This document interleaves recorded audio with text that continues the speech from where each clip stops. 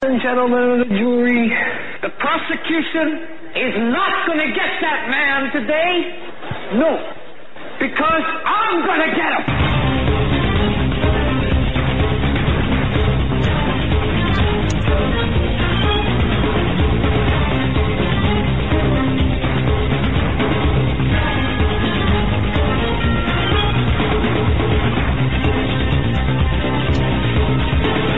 This is the Hagmann Report for today. It is. That's all right. Hey, Eric, that's okay. Eric the Tech messing up in his spaceship. This is the Hagmann Report for today. It is Monday, June 11th, 2018. I'm going to welcome everyone to the show tonight. Welcome to, I'm actually hearing another program. Yeah, we have a Global Star, very light Global Star feed. I hear Joe Charles and then it's what could be happening here? I can do the Lawrence O'Donnell, something's crazy in my ear. We have a faint broadcast. This broadcast has about 5-second delay, 10-second delay coming through. All right. Well, at any rate, very faint. We'll plow through it. How is everyone today? I just want to ask that. Tired, right? Yeah. Geez, for a Monday, you'd think it's like a Wednesday or Thursday. Nah, you know what? You just gotta take a deep breath and move on. A lot of news to cover, a lot of information. We've got an interesting situation. I want to just start off the program by talking about something that just took fire on social media here, and I want to thank Melissa Zachariah, the honeybee. I want to thank Tracy Beans. I want to thank Craig Sawyer. I want to thank a lot of people who are involved in this. You might have caught wind of this social media firestorm about an alleged sex camp in rape camp, sex camp in South Tucson. This was reportedly discovered, at least in terms of the from Craig Sawyer, Tuesday, May 29th of this year. And it was discovered reportedly by a group known as Vets on Patrol. And Vets on Patrol is led by someone by the name of Michael L. Meyer. All right. Now, he goes by a number of different other names, but that's his legal name. And as the story unraveled, Craig Sawyer from Vets for Child Rescue, an organization that we know, that we support, that we believe in 100%, was contacted by a third party. Now, follow me on this. Vets on Patrol, which apparently is a group in Arizona, southern Arizona, that does a lot of good for homeless vets and homeless, found what appeared to be an itinerant, shall we say, rape camp. Or an encampment, more like an encampment. Picture what would be like a septic tank turned on its side, and what looked like a kind of a chest of drawers in this septic tank. Some debris inside, a tarp covering the entire area in this thicket of trees. Outside a tree with straps at various heights. When I say straps, I'm talking, think of a used fire hose that were nailed to the tree. All right. Well, Vets on Patrol had gone through this encampment. I'll just use the word campsite, and gone through it and looked at all of this and believed it, right away said, this is a rape camp. Contacted an interim agency. And by the way, everything I'm giving you is fact. This is not speculation. This is fact. Based on my investigation yesterday, talking with a Tucson Police Department official, Craig Sawyer, and others. So what I'm telling you is fact. Not speculation, not rumor, not stuff on the internet, not stuff on Twitter, not stuff on Facebook, not stuff that's second and third hand. This is fact. Vets on Patrol contacted a second party. Second party contacted Craig Sawyer. Craig Sawyer, close by, loaded for bear. Craig Sawyer was told by the second party.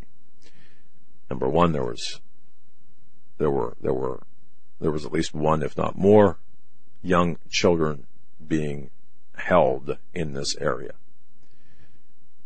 In addition, one or more perpetrators being held by the people at Vets on Patrol. This is what got Craig Sawyer out, loaded for bear, armed up, ready to go.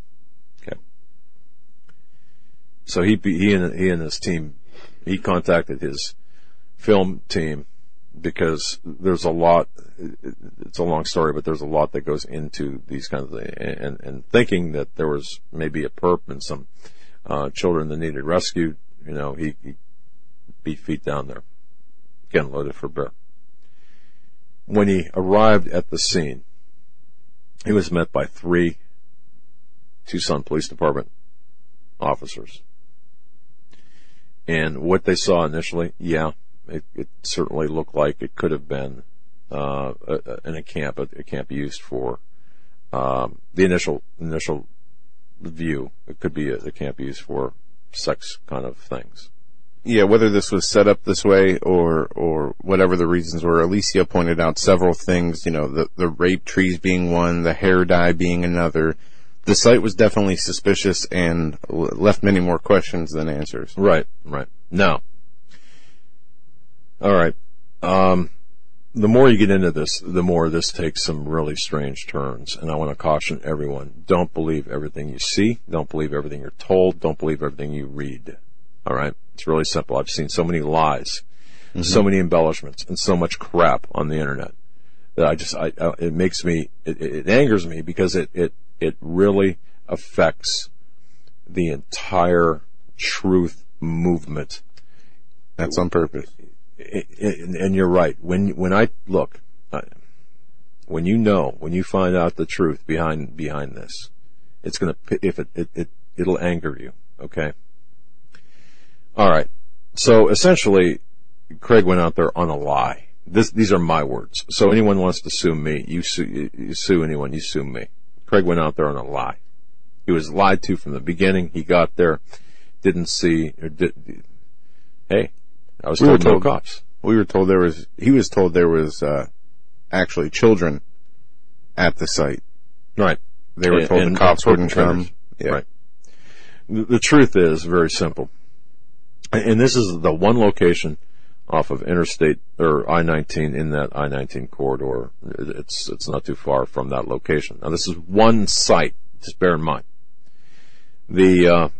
I spoke with a Tucson police officer yesterday who was on site actually in the command structure, and it's interesting because, for reasons I just don't want to get into, I was pretty much out of pocket the entire last week. I didn't talk to really anybody, I was out of it all last week. The Tucson Police Department responded to this location at they were contacted at 8:58 p.m. on Tuesday, May 29th. They arrived at 9:03 p.m. They made no less than 8 trips to this site. They filed that there were 9 police reports filed. The response units encompass over 20 officers and command structures. Now, I do believe that Craig Sawyer, in speaking with Craig, I do believe that he did talk about this on a video that he did. And you've got a whole bunch of people out there with little channels, halfway decent-sized channels, big channels talking about this, and are throwing Craig Sawyer under the bus. Mm-hmm. Stop it. Stop it. All right, you don't know what we know. And I'll tell you right now, I'm not going to tell you what I know about the principles involved in this, but if I did, you would have a whole lot different opinion of this, because I'm not going to intentionally disparage a group because of one individual.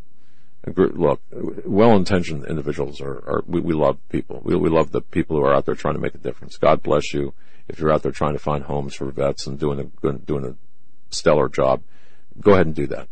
However, when you move from that and you go into crime scenes and crime scene analysis and handling crime scenes, it's very easy to take those good intentions and to act like a bull in a china shop and destroy evidence, whether it's wittingly or unwittingly, and then embellish things on top of it. So what happened was this thing just took off, it caught fire, and the bottom line is our good friend, Craig Sawyer, is being called a shill, covering for the man. Look, he worked for Hillary Clinton. He worked for others in the deep state. He's part of the deep state. Okay, look, Joe and I have sat down. We've met with Craig Sawyer, linked numerous. I mean, we met him in Chicago. We've spoken at length to Craig. We know his organization. We know what he does. And I'll tell you something. He'd be the last person that you'd want on your butt if there was, in fact, a real, genuine threat. But by the time Craig got down there and assessed the situation, yes, could it have been used for that purpose at one point in time? Absolutely. Just look at what Craig said initially. However, things went sideways really quickly by the actions of certain people within the group I referenced. You don't do certain things. What could have been a good investigation, a cooperative investigation involving the Tucson Police Department and Craig Sawyer, his organization, a very effective one that could have netted some arrests and rescued some children, was compromised by either unwittingly or wittingly by one or more individuals who believed, perhaps, I'll give them the benefit of the doubt, that they were doing the right thing. But the bottom line was the absolute wrong thing. So number one, we stand in solidarity with Craig Sawyer. Some of you don't want to hear this. I can tell you right now, your emotions are so hot and running so heavy, and because you want to believe that they found something. Stop it. And this is a problem I see all over the internet. People who are asking legitimate questions, questioning the events as they've been given to them, the facts as they've been given to them. Just the slightest question, and people will say, "Oh, shut up, pedophile! Why are you trying to cover this up?" And on and on and on and on. And when you get that type of mentality, when the room for intellectual debate is gone, and all you have is those passions and emotions based off things you know or not know to be the truth or not. I mean, there's only a certain amount of people who are there. There's no room for that amount of closed-mindedness. You know, I was amazed at how many videos I watched this weekend, and I would say probably 70%. Well, I don't know. I really don't know Craig Sawyer, but this is what I think. Yeah. Okay. If you don't know Craig Sawyer, or if you don't know about the situation, shut your pie hole. All right? It's simple as that. If you don't know, shut up.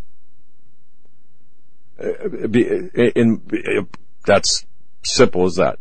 We know. And why am I so passionate on this? Look what happened to Pizzagate. You had elements of Pizzagate that were we had Pizzagate. Pizzagate is true. You understand? Pizzagate is real. It is not a conspiracy theory. It's not fake news. Pedogate is real. It's not fake news. But when you impose elements, intentionally or unwittingly elements, to embellish things or to redirect the conversation, or, hey, look over here, when you should be looking over here, it contaminates the investigation. This is what happened.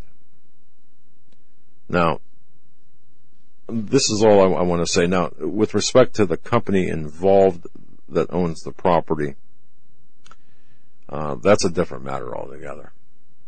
Okay, that's all I'm going to say about that.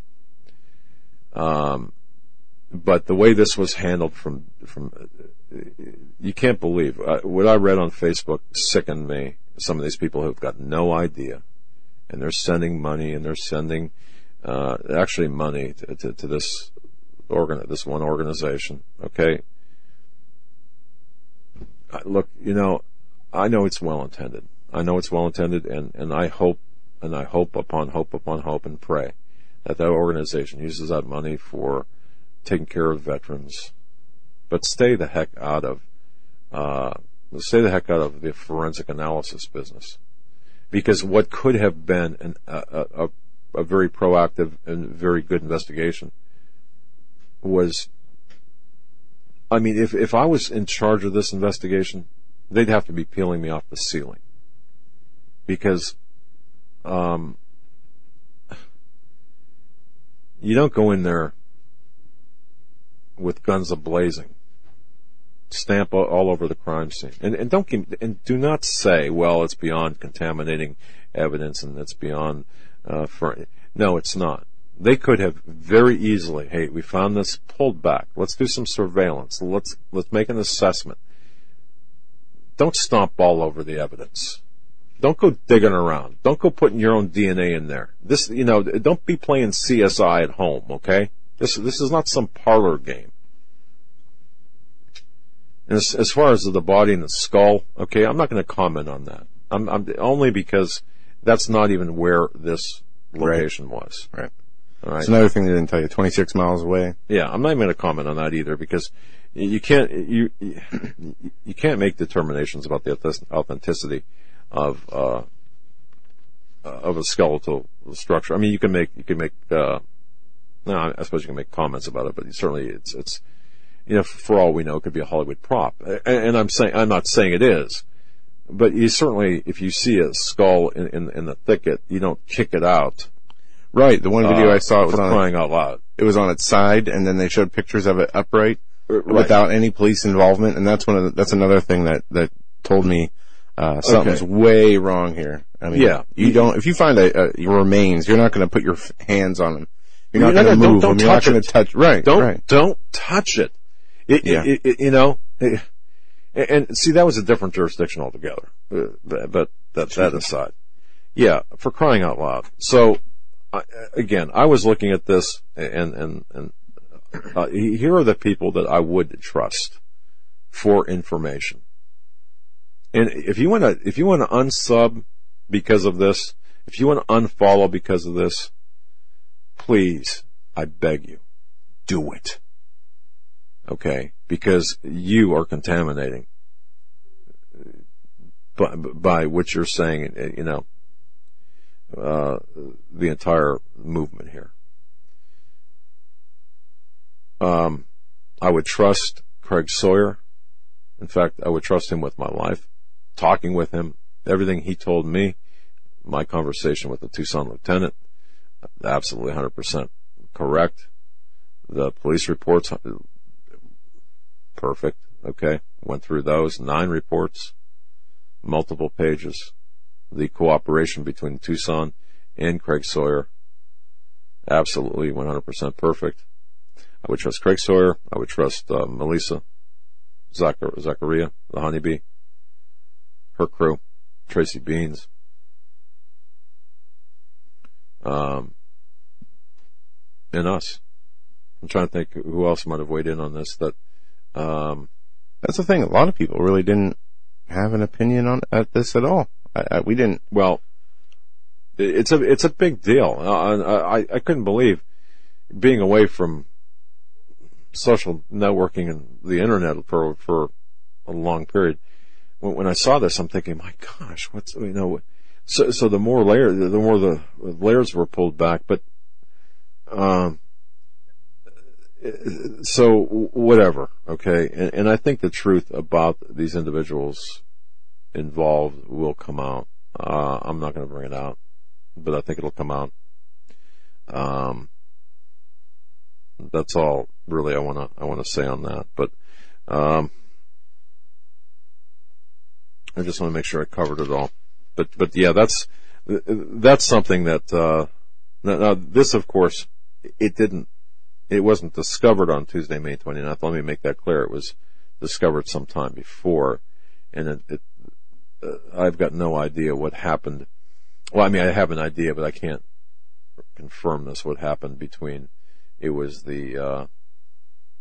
or no, I'm sorry. Maybe it was discovered on that day. There was a period of time in there that I'm concerned about that was missing, in my view. But bottom line was it was really, they made a mess of the crime scene, and among other things. So I wanted to come out of the gate. I did my morning program on this, but I I wanted to wait for some additional information we got just a few minutes before airtime. I want to thank Melissa Zachariah, the honeybee, for that information just to verify what we were waiting on. So that's that.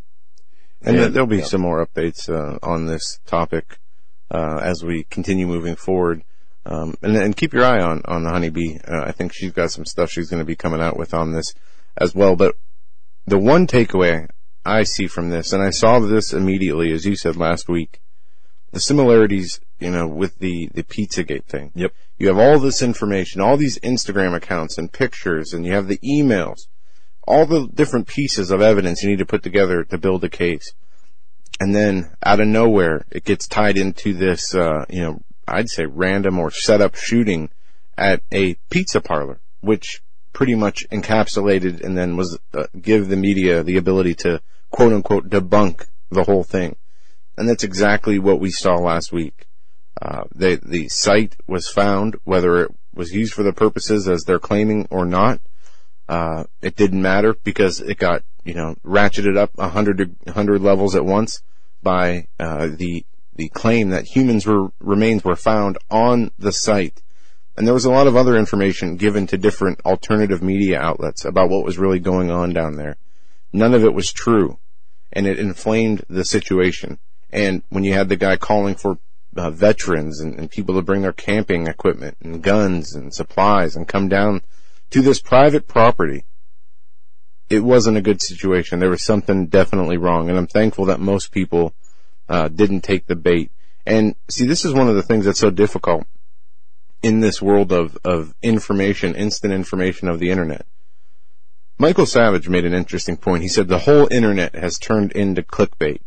Mainstream, alternative news, everything turned into clickbait. What does that mean specifically? Well, just that it's the attention. Everything is just to get you to click on whether it's an article or a picture or a video. Everything is designed on the internet to be, it's sensationalized and it's put out of context in order to grab your attention.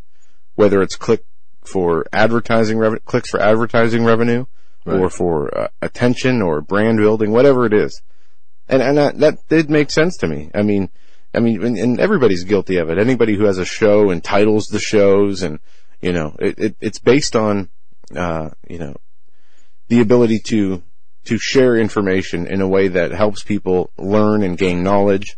But that seems to be the secondary purpose anymore. This irks me too, and I don't know how many people can one thing I can't stand.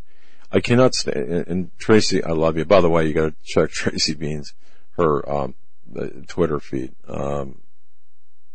She's got a thread, just an incredible thread out on the, Mueller investigation, Papadopoulos and such. But one thing I'm getting very tired of having to go to Twitter and seeing, they write articles, but it's like 25 posts and it's numbered like 1 to 25. Oh yeah, I can't stand that. Do me a favor, people. Put it in an article. Okay? Write an article and have someone post it. We'll post it. I don't want to have to go through 25. Create a Word document. Whatever. Something. Okay? Tracy, I love you, but man, it drives me absolutely crazy. And people might say, "Oh, well, you're a dinosaur anyway." But I use a day planner and I got somebody made fun of me for using the day planner when I was at a conference. But I think, you know what? Look, it never crashes. Anyway, one thing I want to get into or want to mention here, we got about a minute left. Intuit, the credit card services company, shut down payments for all gun-related purchases.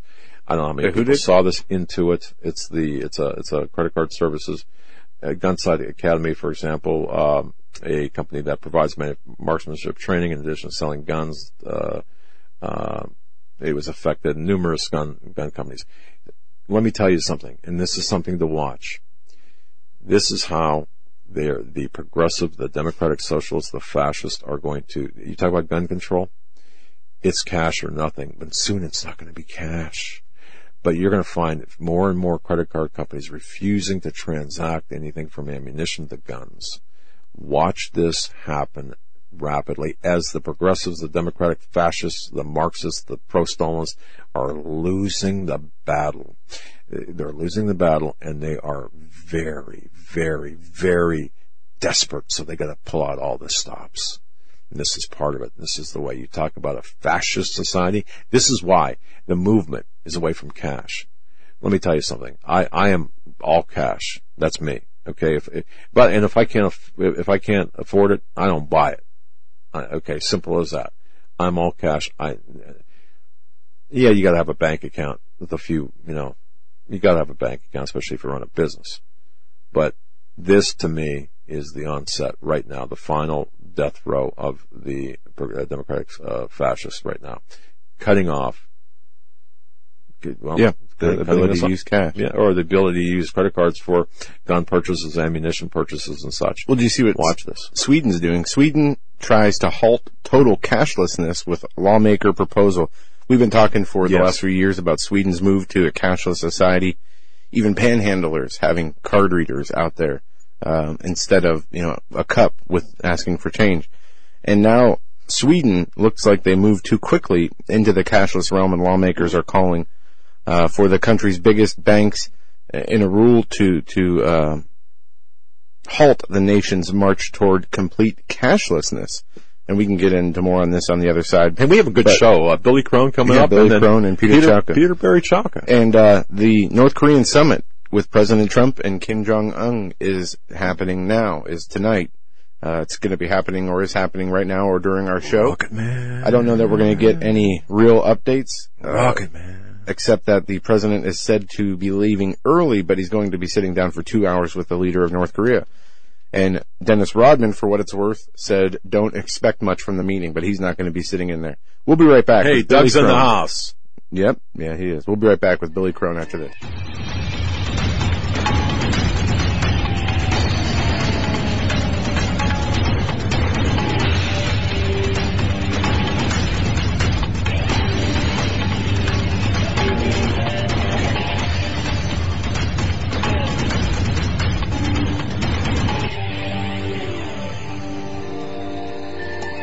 Hey, welcome back to this edition of the Hagmann Report. Glad to be with you, man. It's just a great day. Summer has broken. Eric the Tech. Mike, hey, what did you just do that? What did you just do? You explain to the audience what you just did. He waved at you. Oh yeah, he's not cooperating. No, it's great. And folks, thanks for joining us again. We have Billy Crone up, and then, of course, Peter Barry Chaka closing out the program. But, about a week ago, somebody had given me a book, Drones, Artificial Intelligence, and the Coming Human Annihilation, this book right here. And I thought, okay. And we've had Billy Crone on before. I like him. I like his writing style. But I thought, I pretty much know. I bet you I know what's in here. And so I started reading. And I'm thinking, wait a minute, are we sure about this? And I got to chapter 3, and I thought, man, what I'm reading is just amazing. And I got all the way through to the end.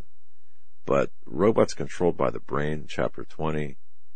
I'm thinking, man, this is stuff of science fiction, but it's not. So I consider this, given the environment of today, one of the most important books out there, Drones, Artificial Intelligence, and the Coming Human Annihilation. What I read here really has changed my worldview on the AI, on 5G, on all of the progress, on whether you've got an Amazon Echo in your house, whether you've got, everything. So with that, I'm going to toss it to Joe. Joe, here's the book. Yeah. I know that it's an incredible work. We've been talking a lot about the artificial intelligence, the beast system, the increase in technology in recent weeks with a lot of guests, and really putting it all together in one book is this work, Drones, Artificial Intelligence, and the Coming Human Annihilation by Pastor Billy Crone. And we are in a rapidly transforming technological world, and we are moving at breakneck pace towards not only the development, everything seems to be already developed, but the implementation of these systems in a way that merges the human beings with the machines, and a beast type system that there's no way out of unless you become part of it. Pastor Billy Crone, welcome back to the Hagmann Report. Hey, thank you, guys. It's a pleasure to be on.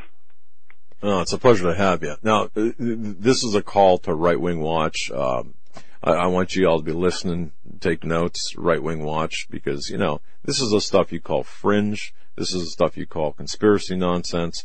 Well, I'll tell you what, Billy Crone is a guy who's got the goods, he's got the proof, he's got the evidence, he's got the information. So listen up. Wow. Thank you for writing that book. It's an amazing book, and we are in some interesting times, aren't we? Interesting times. That's an understatement, and it's hard to even keep up with, guys. Seriously, even after writing that book, and we just came out with that recently, AI is exploding all over the place. And on the one hand, it's not like spreading everywhere. I'll get to that in a second. But on the one hand, as a Christian, it shouldn't catch us too much off guard. Now, I think it does catch a lot of Christians off guard because they don't study the Bible, unfortunately, and they certainly don't study Bible prophecy. And I counted up, at least, with my understanding of prophecy, at least 7 different ways that I think that artificial intelligence deals with prophecy in the last days. And just to give you like an overshot, but I believe that's part of what's being talked about in Daniel 12 with an increase of knowledge leading to singularity. I think it certainly leads into 2 Timothy 3, where Paul talks about this rise of wickedness, and people will be lovers of pleasure, lovers of self, and AI is being pitched as the panacea for all your ills, and it'll lead to supposedly the most convenient era of self-absorption and self-convenience era. I certainly think that fits in. Also, it is being pitched in the economic factor and the monitoring factor and the buying and selling factor. That's Revelation 13, Mark of the Beast. Revelation 13 also tells us that you're going to have an occurrence that's going to go global, where the Antichrist is going to basically be able to micromanage the planet. Because in Revelation 13 it says that he will be able to give an order. If people don't worship him, he will be able to give an order and people will die. And it's like, well, first of all, break that down. How is one guy going to, first of all, even know what people are doing on the planet? How are they even going to know, how is he even going to know if they don't worship him? There's got to be some serious monitoring going on there. And then how can you give an order and then that person really is taken out? Well, you have to create a micromanaged planet, a big brother on steroids. Well, AI is the infrastructure that is already providing that platform, I believe, for the Antichrist regime that's talked about in the 7-year tribulation. I also think that you're dealing with 2 major judgments. In the 7-year tribulation, Revelation 6 says that 1/4 of the earth is annihilated in the first half, and the second half, another third of the earth is annihilated. If you use today's current statistics with the population of the planet, put those two judgments together, that's about half the planet. Nearly 4 billion people will be annihilated. And the reason why I think that could very well have to do with AI is because a lot of people say, well, that's easy. They're going to do that using nuclear warfare. Well, maybe not. And the reason why I say that is because if you use, just in the first half there, the 1/4 of the earth and the seals judgments, if you use nuclear warfare to accomplish that, especially on that scale, because that's about almost 2 billion people, man, you're in a nuclear winter. Society's going to come to a screeching halt. But that's not what we see in the 7-year tribulation. You haven't got to the halfway point yet, where the Antichrist goes up into the rebuilt Jewish temple to declare himself to be God. He launches the Mark of the Beast system, which means there's still some form of a global economy going on. He's still pushing forward with his plans with the global governance and all that stuff. You're not going to have that with nuclear warfare. So do we have technology to literally wipe out nearly 2 billion people in a relatively short amount of time, not using nuclear warfare? Yes, AI is controlling basically much of the military equipment around the world. I'll get into that maybe a little bit later. Also, I think, speaking of the Antichrist, 2 Thessalonians 2, he says that he is God. He declares himself to be God, and you need to worship him or you will die. You need to worship, it says there specifically, his image. So what is this image of this Antichrist figure that has the ability to interact with people, speak with them, and give an order? Again, if they don't worship even the image of the Antichrist, they will die. Well, again, AI is very well could certainly fit that regime as well. And then, of course, you're dealing with the aspect that the Antichrist says that he'll be God. And AI is, you mentioned a little bit earlier, guys, about merging with man and things of that nature, AI is also being pitched as the panacea to enhance human beings, to merge man with machine, right? And that we will be able to achieve, so they think, our own immortality, our own eternality. We don't need God. We'll become our own God. And that, of course, blends into the other term with transhumanism and that stuff that's going on there, too. But that's just a shotgun smattering of, at least me personally, I think that I've counted at least 7 different ways that the Bible very well could be dealing with artificial intelligence needing to arrive on the scene in the last days for prophecy to be fulfilled.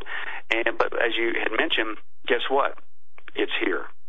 It's not here, it's already coming. And it's permeated so many aspects of our society that most people are being caught off guard. And again, I use this phrase all the time. Guys, artificial intelligence is not being worked on. Artificial intelligence is not coming. Artificial intelligence is already here, and it's already been here for many years. Most people have no clue what is really going on behind the scenes and what is coming to this planet. It will be mankind's greatest nightmare. Yeah, it will. And the system of total control that you've just described, Pastor Crone, is, we can see it on the horizon with the systems that they have in place, with even just the technology we have now. I mean, looking at the Internet of Things, and I don't want to get too far in the woods here, but we're looking at a future where they want everything connected to the Internet, from your thermostat, your wallpaper, your refrigerator, and everything in between. And we carry around a connected device, our phone, already with us. It's not too far. We can see how this will come into our society, and people will choose to have it. And then those who haven't chosen yet will be forced to, after a certain percentage of the population has chosen to. Mr. Crone, we're going to reconnect with you if you don't mind. You're coming across a little bubbly. I don't even know if that's garbled. Little garbled, but we don't want to miss a word because this is so important. Is that what you told me, Eric? Is that? Yeah. All right. So we're going to reconnect with you if that's all right. Can you do that? Yep. All right. So we just did that, or we're just doing that now. Yeah. Aren't you glad I'm back? Yeah, we are. We are glad. Yeah. You're back. So, but pay attention to what's going on here, because, we're being pushed into this. And think about how this relates to what I mentioned about the credit card processing of, you can't buy a gun with the credit card. We're not going to, as a merchant, we're not going to allow you to use our services in order to extend credit to a person to buy a gun. So this is on the periphery of what Pastor Crone's talking about. And when we think about, self-defense and having the ability to defend ourselves, and you think of things that you can't defend yourself from, ICBMs, you're not going to be able to defend yourself from a nuclear missile. How would you be able to defend yourself from array of aerial and ground machines, robot machines that, say they were to form a line like a military regiment and march forward with weapons? Oh, yeah. How in the world could you defend yourself? There's a chapter in there. Folks, you got to read the chapter about insects and about the nanotechnology. Yeah, what they can do. I saw, I don't know if it was a B or a B-57, mini B-57, and I thought, man, drone? But tiny drones the size of a dime, being able to deliver killer payloads to more than one person. And they swarm, and but Billy Crone writes about that. It really, it opened my eyes to a lot of things. And I know, like Steve Quayle talks about it, but he really kind of took every issue and just really made it understandable for me. And when you look at our Constitution and the rights that we fight for, the First Amendment, the right of free speech, free assembly, freedom of religion, the Second Amendment, the right to bear arms, when the powers that be are unable to remove those rights, those constitutional rights, through the court systems, what's another way to overcome those rights? Well, to do things that put you under their control, to where it doesn't matter if you have free speech or not, because you're under these people's control. To have a weapon system so vast, with drones and armies and robots, that your Second Amendment right would be basically null and void because of the technology that you're up against. So this is the kind of thing we are facing. We have Pastor Billy Crone with us back, and I want to just start here in chapter 1. It's titled The Premise. Is it The Premise of Skynet? The premise of Skynet. Can you explain what Skynet is? Because I see this thrown around for a lot of different things online. Yeah, Skynet, of course, is basically the premise, if you remember the Terminator movies. And basically, Skynet was this fictional computer system that was, in theory, developed by the U.S. military, and it was supposed to be this like global defense network thing, and of course it was in the time of need. It was going to do what man couldn't do. It was going to be very efficient. It was going to basically Skynet was going to control all the military hardware and systems and all the military equipment, the planes, the bombers you're talking about, including, of course, the nuclear weapons. But basically, it was going to manage it. It was going to remove the possibility of human error, et cetera, blah, blah, blah. But the problem is it became self-aware, as the premise goes, and it became, true artificial intelligence. Well, and then as the, premise goes, it tricked humanity into giving it control, and at that point, it was too late. And because then mankind tried to deactivate it, it, felt that mankind was a threat, and hence you have the Terminator movie premise, and it needed to basically wipe out mankind because mankind was a danger to the planet, etc. And then that's the whole premise of the Terminator movies, was they would go back in time before, AI took over, which they called Judgment Day and all that stuff, and then AI will go back further in time to try to beat them at it, and basically that's the Terminator movies. Now, basically what people need to wake up and realize, and I know this is going to sound crazy, but the Terminator movies, that reality, that's not a movie anymore. That is our reality. And it's not just coming, it's already here. This Skynet scenario. Most people have no clue. See, there's many different entities, guys, that are working on AI, and not just, it's hopefully one of these days they'll get it done. It's already done. It's been done for many, many years. And certainly corporations, that's a whole other chunk we could talk about, but let's focus on this Skynet, and this is the military aspect. Militaries all around the world already have AI. And they don't just already have AI. And I'm talking the big guns. I'm talking U.S., I'm talking Russia, I'm talking China. It's already here, and it's been here for quite some time. In fact, if you guys recall, listen to this, give you a little homework for maybe some of your listeners. Just a few months back, even had Putin. He basically was talking about, basically, and it's still in print, last time I checked, that basically whoever basically perfects AI, right, will be, quote, ruler of the world, right? And so, but again, it's not coming, it's already here. And basically what they're doing, they're taking, if you can envision this, they're basically taking every piece of military equipment that you can think of, and they're removing the human element. And they are attaching AI systems to it. And you're going, what are you talking about?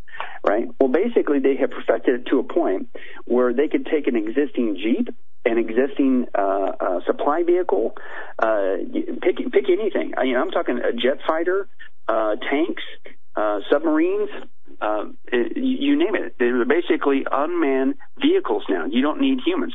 And people would say, well, that's going to cost trillions of dollars. They're going to have to retool their whole military. No, they have developed a system that you basically go back to the scenario. My Jeep, I don't need a human to ride the Jeep anymore. I just pop the AI system onto the Jeep, and it automatically controls it, with satellite technology and everything else. And in fact, they have developed, and we share and document, this is not make-believe, this isn't coming from joeschmo.com, wackyconspiracyguy.org, ha, ha, ha. This is from the actual military records that we share, and this is actual interviews with the military, with their demonstration videos, the whole 9 yards.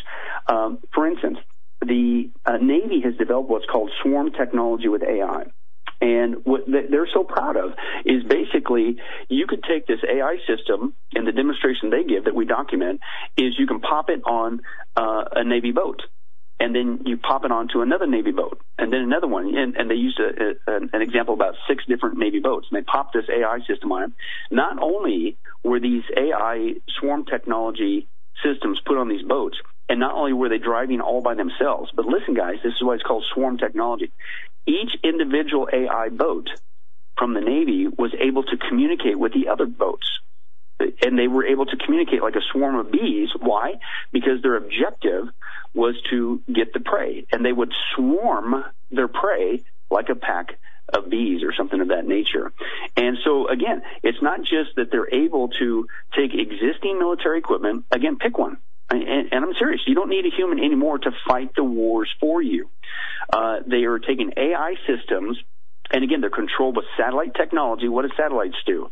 Satellites are around the world. What does that mean? That means you can control these things on a global basis. What's that sound like? That sounds like a Skynet scenario to me, right?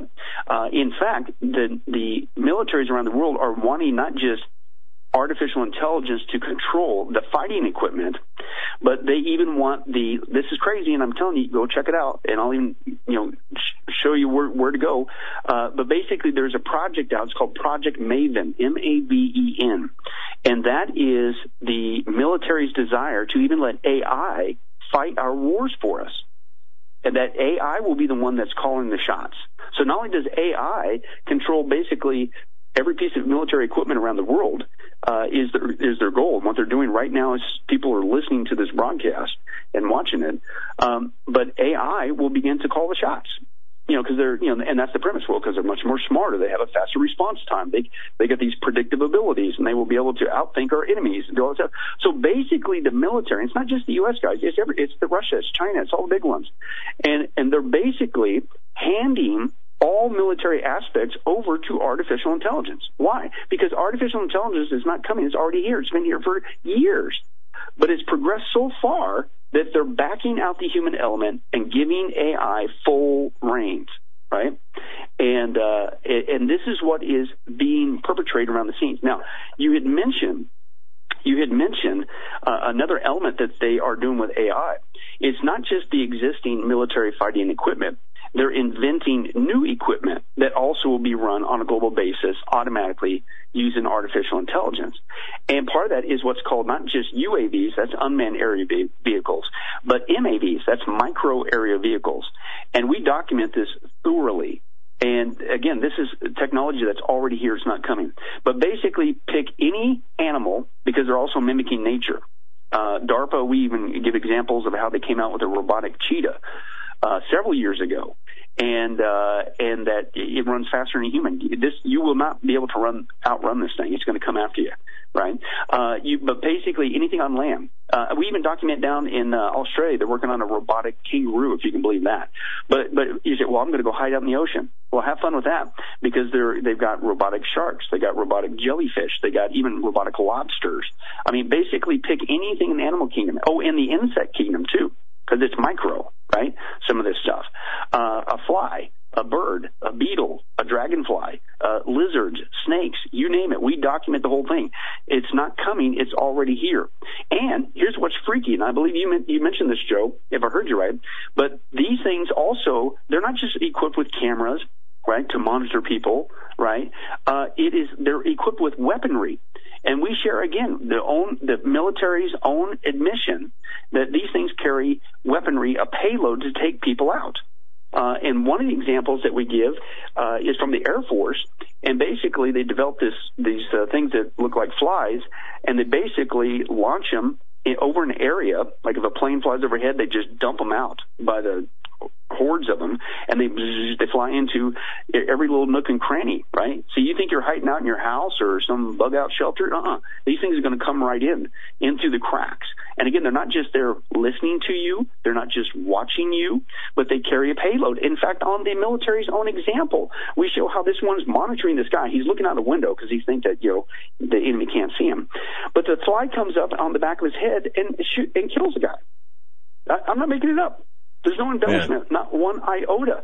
And that's just individual. Again, the Army has one. It's called MAST, the M-A-S-T. It's an acronym.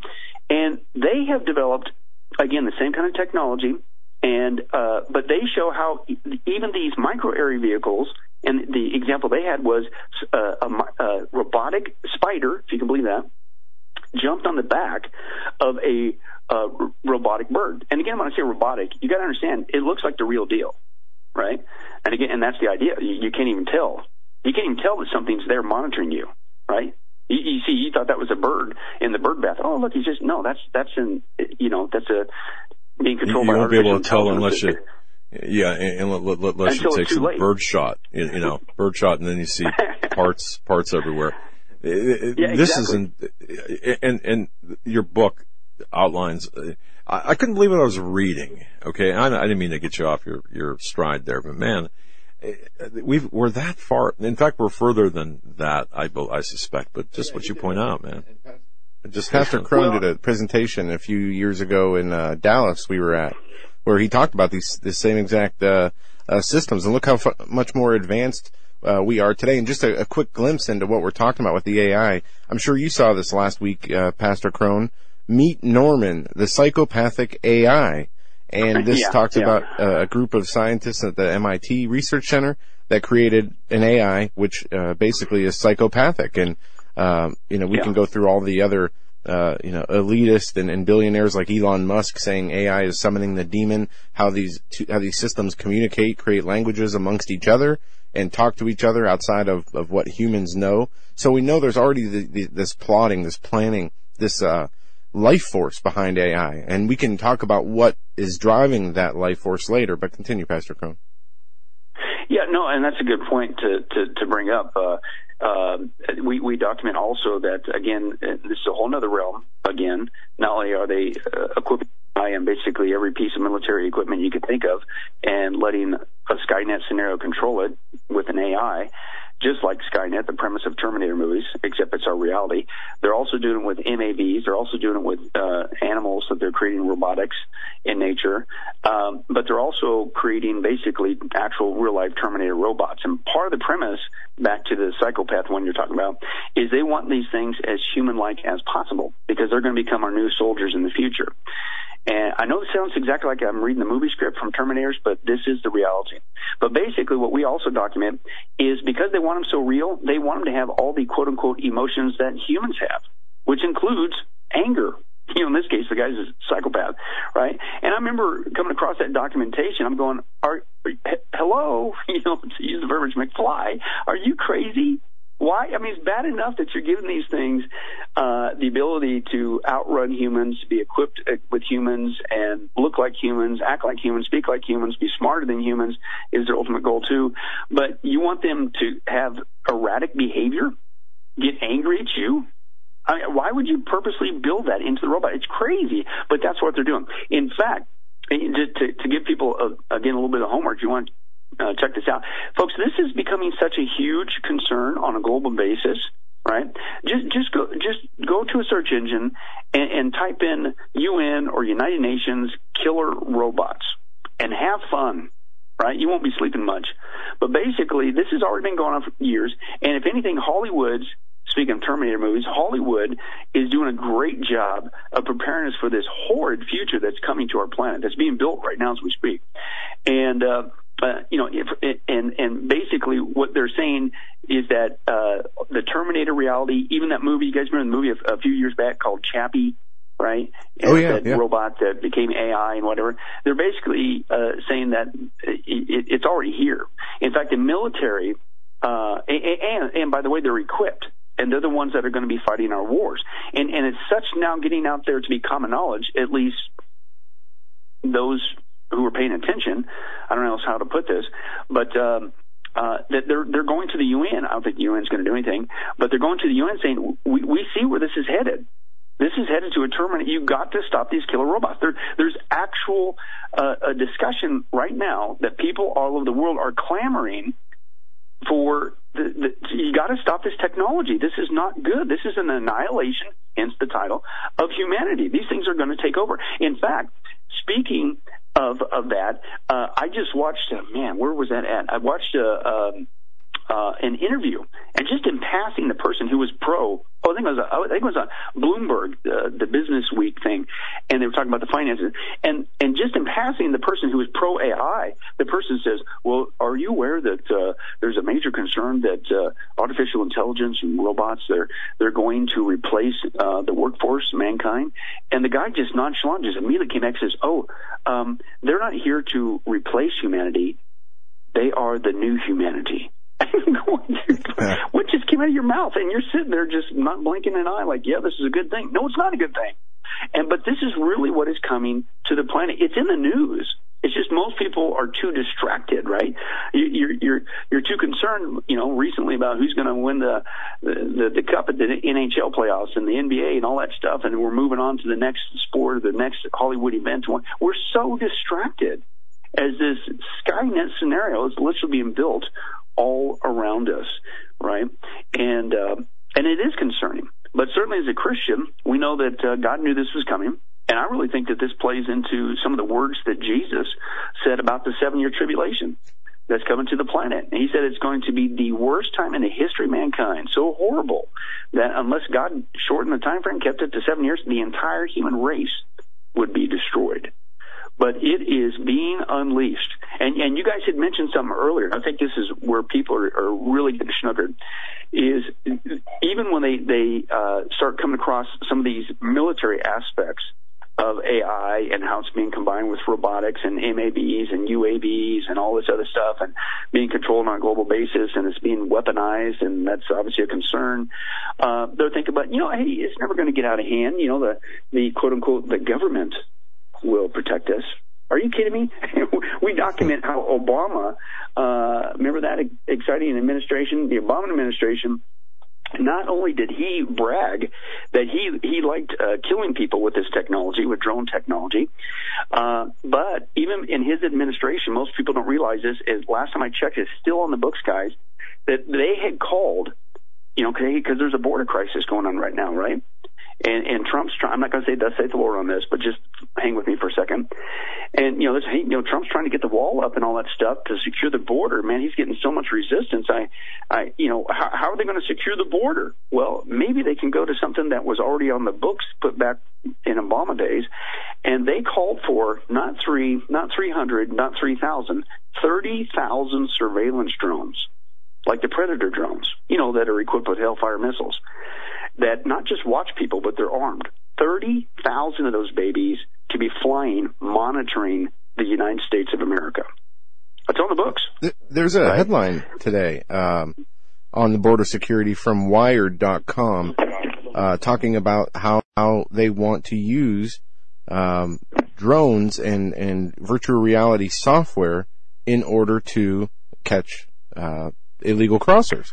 And I haven't read the article yet. I just saw the headline, but they say they're creating a system that merges VR surveillance with drone technology to create a digital wall that's not so much a barrier as well as an all-seeing eye of intelligence to know what is crossing. Okay, now, Joe and Pastor, given what Joe just said, is there any? I don't even know how to formulate the question except to say, is there any approved use you would approve of this technology, given what you know, given your research? Or should this all be tossed out? Well, again, one thing that I don't think people realize, as you mentioned, Joe, is drone technology. And that's a whole other aspect, because that's the book. The first part of it deals with the invasion of all different kinds of drones, which eventually leads to, the MAVs and the UAVs and even Terminator robots. But certainly the drones in the sky that are being used to monitor, they're already being used to monitor. As far as I know, they're monitoring all of our borders, including Canada, right? So most people don't realize that it isn't just every major city in real time. I mean, I've seen the videos where they have these drones that fly over in real time and pixelate each square mile, each square block of a city in real time. And they actually have been fighting with Google and whatnot because they want Google to be able to identify, are these peoples, are these cars, who are they? And they've met some resistance with Google recently. But they got real-time surveillance with AI running it. Yeah, that's a whole other can of worms, Joe, because Google, we document this, Google's got their hand in the cookie jar, the AI cookie jar. My guess would be Google resistance, because Google wants control. Google bought a company a few years back, I think it was called Skybox. And basically they bought Skybox, this ability to not just take pictures of the planet, but listen to this, videotape the planet, the whole planet, 3 times a day. And Google is one. We mentioned earlier about the militaries being involved in AI. The other big pushers for AI, and has been for oodles of years, and again, it's not already coming, they've already got it out there, is major corporations. right? Not just militaries, but major corporations, and Google's one of those. But back to the monitoring from the sky, we've documented that there's one monitoring system, Joe. You're right. They're not just they're doing whole cities at a whack. And if people want to check it out, one of them is called Argus, Argus, I believe. And Argus, most people don't know that there's cities right now, major cities in the United States, that you're probably listening to this and watching this broadcast. You're being monitored. And it isn't just pictures, it's videos. And this technology, and this is what gets me every time you see the news when they show like, hey, here comes the drone and here comes, the target, and you can see the little crosshairs on it. But what is it? It's all fuzzy and it's black and white. That's a lie. They've got this technology, man, that they can see in real time color video all the way down to the pavement, man. They can read what's on your phone, what you're looking at. Yeah, exactly. But what do they show you on the news? Like, oh no, they're still working on this, and it's a little fuzzy. It's like, come on, give me a break. It's like the TSA scanners, what they did with those, Yeah. So, but this Argus one, just to give you an example, it not only, because again, people think, well, they can take a picture of my phone. No. It's not just taking a picture of your phone and what you're texting on your phone from the sky while you're just walking around. You're being videotaped, full blown, high res, color. You name it. And with this technology, they're basically creating, I'll just use this term, and I believe it's accurate, a video search engine from the sky. And they're combining all this technology in real time. And so basically, it's supposed to be for the good of humanity, to catch the bad guy. But again, that's always the problem. Who defines the bad guy? And what if you became the bad guy? Right? And that's the Pandora's box issue. And so, but basically, they could type in a person's name, and they will find them with this location technology, and they basically will watch them. It's like, okay, well, let's back it up 3 days ago. What were they doing 3 days ago? And they will literally follow this person everywhere they went to check out what they were doing on 3 days. And this is really going on in the United States of America. And it's been going on. Most people don't even know. We're already being monitored like a box of rats in our own country. Right? And if you think the U.S. is the only one that's doing this, then email me after the show, and I got some swampland here in Vegas I want to sell you. So this is going on all over the place, and most people don't even realize what's going on. Oh, and by the way, and I'm not again saying thus saith the Lord, but you got to look at this technology in the one hand, and you got to look at the Bible in the other, certainly as a Christian. But I think it also kind of gives us, the Christian, I think we can get a sneak peek of where this is headed, and it's not good, right? You go back to the drone technology, and of course we've been talking about the drones, like the Predator drones, monitoring in the sky, monitoring the borders, monitoring cities, and all the different types of satellites and things like Argus and what have you. But I really think that we're being conditioned to accept this literal Skynet, Big Brother on steroids, drone technology, AI scenario. And part of it is the invasion of drone technology, that we are getting used to having something always monitoring us. And not only, if you notice a trend in Hollywood and even in the media, the trend is they don't even need helicopters anymore because you can just get a drone to do it. You don't need to hire the helicopter pilot. You don't need to pay for his salary. You just need somebody to fly a drone. And you can then a drone can get into places that a helicopter can't, right? And so it's cheaper and all that stuff. But basically we're getting used to have eyes in the sky, even the ones that we can see. You can't see the satellites. You can't see the predators by and large. But we're getting used to having drones watch us, monitor us, follow us, and things of that nature. And speaking of follow us, they're trying to make it cool. Right, one of the drones that we talk about is for the adventure. Right, what's what everybody wants to do? You can't just go on a vacation. You can't even go out to eat. What do you do when you go out to eat? When you go on vacation, you got to take a selfie, right? Oh, but selfie just with a flat image, that's not cool anymore. You got to have the video, right? You got to post that video to Facebook and all the social media and let people know just how delicious that hamburger was you're eating or whatever, right? You can't just go ride your bike. You got to videotape your whole journey on your bike, and you got to share that with everybody. Well, believe it or not, they have a drone technology, one of them that we expose, and there's a multitude of different versions. It's called Lily, right? And Lily is basically this drone, but for instance, let's say you're in the mountains and you're a mountain bike rider, but you want to record your journey to share with everybody because that's what you do, right? right? And so you basically wear this GPS device on your wrist, right? And you throw the drone up, Lily, and it basically goes up in the air, and you just go do your thing, man. Go ride your bike, or go in that kayak, right, and or go jogging out in the middle of nowhere. And that drone, because that GPS device that's affixed to your hand, right, it'll follow you. It follows that signal. It tracks you wherever you go, videotapes, and it's that kind of technology that we're getting. We're moving beyond just getting conditioned to being monitored and tracked like a rat. Now we think it's cool, right, because we can gain from it, right? Now, not going to say it does say the Lord, but it does make you wonder, because the Bible does tell us something interesting about what's going to happen in the 7-year tribulation. And in the 7-year tribulation, people are going to be doing something with their hands, unfortunately, and it's called the mark of the beast. And the mark of the beast technology, this marking system, is going to either go in the right hand, Revelation 13 says, or it's going to go in the forehead. But what if that technology not only had the ability to allow you to buy and sell, right, as the text says, but what if that was a loaded term? What if that marking device allowed you to do all kinds of things? And what if that marking device also had the ability to track people, like a GPS device, right? Now, you put that together, if in fact that, let's say that was what was going on with the mark as well as the buying and selling, and people literally took a marking device that literally tracked them anywhere they went on the planet, right? Then go back to all this whole scenario with all of these drones in the air, the drones on the ground, the drones in the water, all the military equipment that is being controlled by AI and satellite technology on a global basis that's armed and equipped to take people out. Even the human Terminator-looking robots and the MAVs and the UAVs and all that stuff. And let's say that somebody gives an order. First of all, how do they know that somebody said something against them? Well, maybe they'll know that because of this marking device, right? Mm-hmm. And they'll know right there. And so they refuse to worship because they know what everybody's doing on the planet, because they're all marked now, right? Those who take the mark of the beast anyway. And so then, you know what? They didn't worship me. I'm going to push a button. I'm going to take them out. How's that going to happen?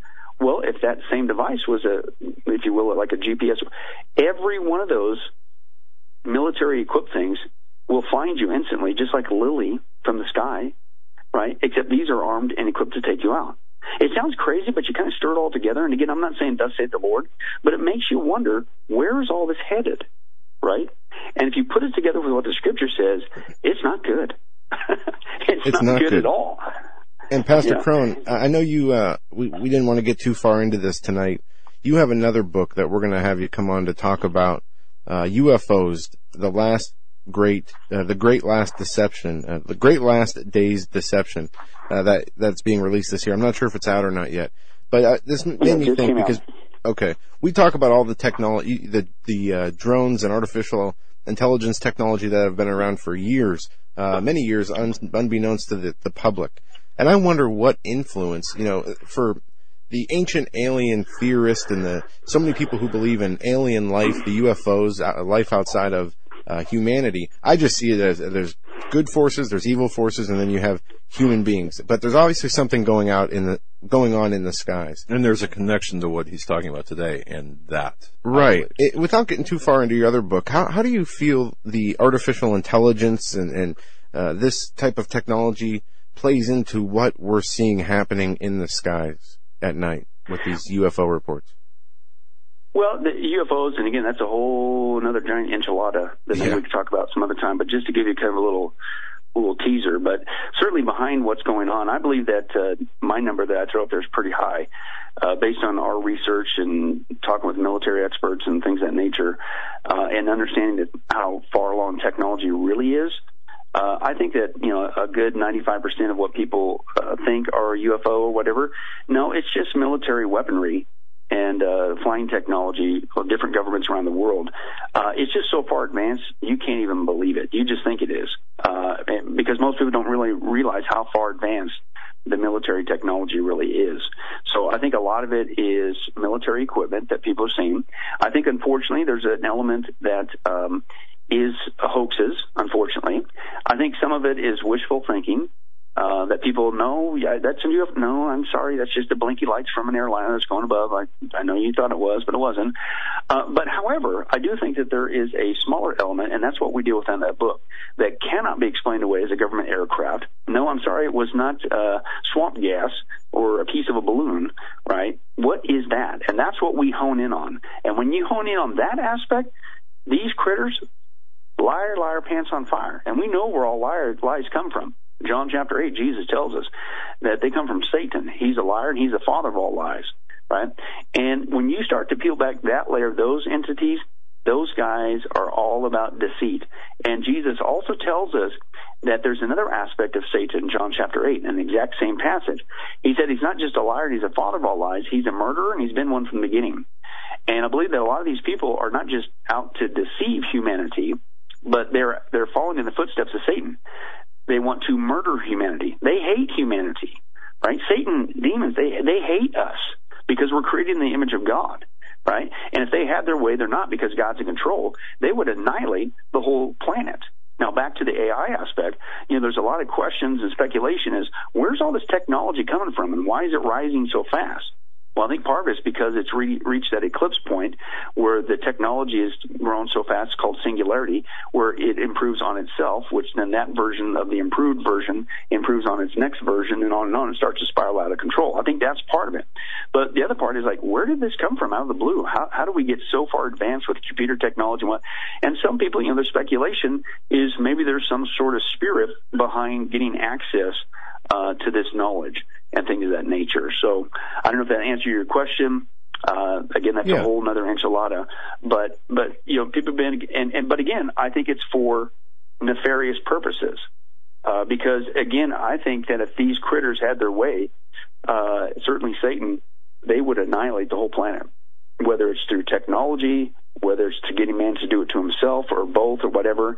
But again, ultimately, if God, in fact, you look at this information, guys, I don't know how a person can digest this and maintain their sanity if you continue to go down this rabbit trail. And we're just scraping the surface so far.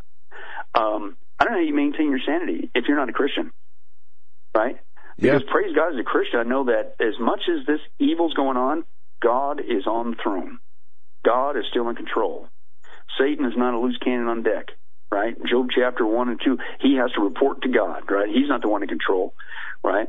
And he only gets to do what God allows him to do. God's not the author of evil, but God is so powerful that even Satan becomes a tool in God's hands for his divine purposes of judgment in the last days, that man is unfortunately reaping up God's wrath upon themselves for their behavior. But God is not willing that any should perish. He wants people to be saved, right? He's not just letting Satan have a heyday. He's giving people time to respond. But looking at this information, if you don't know Christ, if you don't have the hope of heaven, if you don't know that if you were to be taken out by this technology, or something were to happen to you, and that you were to die, and that you don't have to wonder where you're going to go to heaven, man, it's what a horrible existence, And but praise God, God is real, and God is love, and He is in control. And if anything, that's what we don't just share this information to freak people out.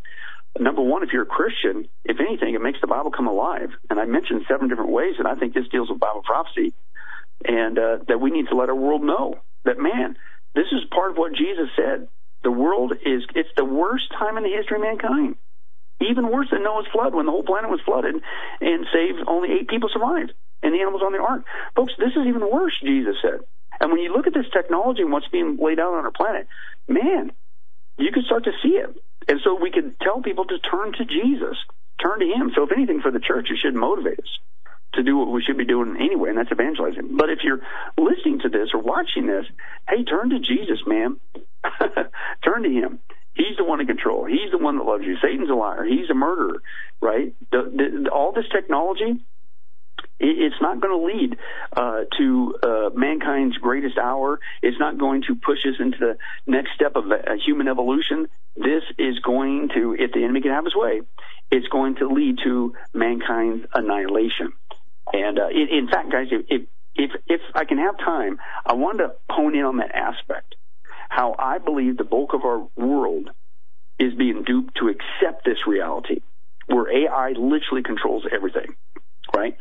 And if you're paying attention to the media and the commercials, you're looking at a lot of entities that are pushing this technology, right? Again, not just the militaries, but corporations, right? And we bring out some of those corporations that are doing that. One of the big ones that are really pushing AI is IBM, right? And IBM is not creating artificial intelligence. IBM has already created artificial intelligence, and they've already given a name to their artificial intelligence called Watson. Yeah. Now, if you look at the TV, Watson is being pitched as the panacea. Oh, it'll do your taxes. It'll run your business. The commercials are out there right now. And what they're talking about, and they share that little logo, and it's got the little 3 little hash marks coming up above. I don't know what that's supposed to be, but that's the icon, the image for Watson. And but in fact, back in 2011, we document this. This is 2011. Watson was not in existence. Watson was put up against the 2 best human champions of Jeopardy and whooped their pants off. That was 2011, right? Now, here's what's interesting. IBM is also the same corporation who's not already developed AI and named it Watson, but IBM for years, for several decades now, have been working on another technology called RFID. RFID stands for radio frequency identification, and that is basically a tiny microchip, listen, that can be affixed, attached, embedded, printed on any product, on anything on the planet to monitor it. Now, the interesting thing about that RFID technology, as I kind of alluded to earlier, with the Lilly scenario with tracking technology, is this RFID technology, this tiny microchip that can be affixed to any product anywhere on the planet, has the ability to not only store and receive information, RFID does, it also acts as a tracking device, RFID, right? And in some instances on a global basis with satellite technology. And wonder of wonders, RFID can also be used to make financial transactions. Then if you go a little deeper down that rabbit hole, IBM also has plans to not only microchip every product on the planet so that they can, in theory, for our convenience, guys, monitor every single product on the planet in real time, connecting the global supply chain to make sure that you get your product even faster than maybe Amazon can get it to you, right? That's the panacea, right? It's all for you. But they have the same desire. They want to microchip everything, and that includes people. And if you don't think that's true, we've documented, in fact, it's still up on the web, and this is IBM commercials. IBM commercial demonstrates that they're wanting to microchip every product, but there's another IBM commercial out there where basically it's still up there, you can see it. They basically have a guy, he's got this trench coat on, he goes into this grocery store and he starts, opening up the freezer and putting food in his jacket, and you think he's stealing stuff, and people are looking at him, and it's got this, music going on, and he's going down to the aisle, and he's putting more stuff in his coat, and another person looks at him, and he keeps filling up his coat. You go, man, this guy's ripping the store off, right? And so basically then they show a security guard, and he sees the guy, and he catches him with his eye, and you're like, aha, he's going to get it now. And so the guy with the overcoat on, the stuff in his overcoat, he heads towards the exit. This is all in IBM's commercial. He heads to the exit, right? And all of a sudden you can see him being scanned, his whole body being scanned, right? And the security guard comes in behind him. He goes, "Excuse me, sir." And you think, he's going to arrest him. And then the security guard rips off the receipt that automatically printed out, and he hands it to the guy. He says, "You forgot your receipt." And then the tagline comes up, "Checkout lines. Who needs them?" Right? And basically what's that envisioning? It's not just that guy was automatically scanned and it was automatically deducted and paid for. He bought and sold that automatically. Why? Because IBM, of their own words, are mentioning that we want to not just microchip every single person on the planet, we want every single product on the planet to create this matrix system of buying and selling. And so I said all that to get to this. Well, wow. Are you serious? That's a pretty big goal that you've been working on for at least 2-3 decades now, our research. How are you going to control that? Because this is on a global basis. I mean, do we really have the computing technology? I mean, how many people would you have to hire to monitor that kind of a global system where you're envisioning every product that we could buy and sell potentially has a microchip on it, and every person is microchip too, creating this global shopping room scenario? And like I say that's the Lord, but here's my theory.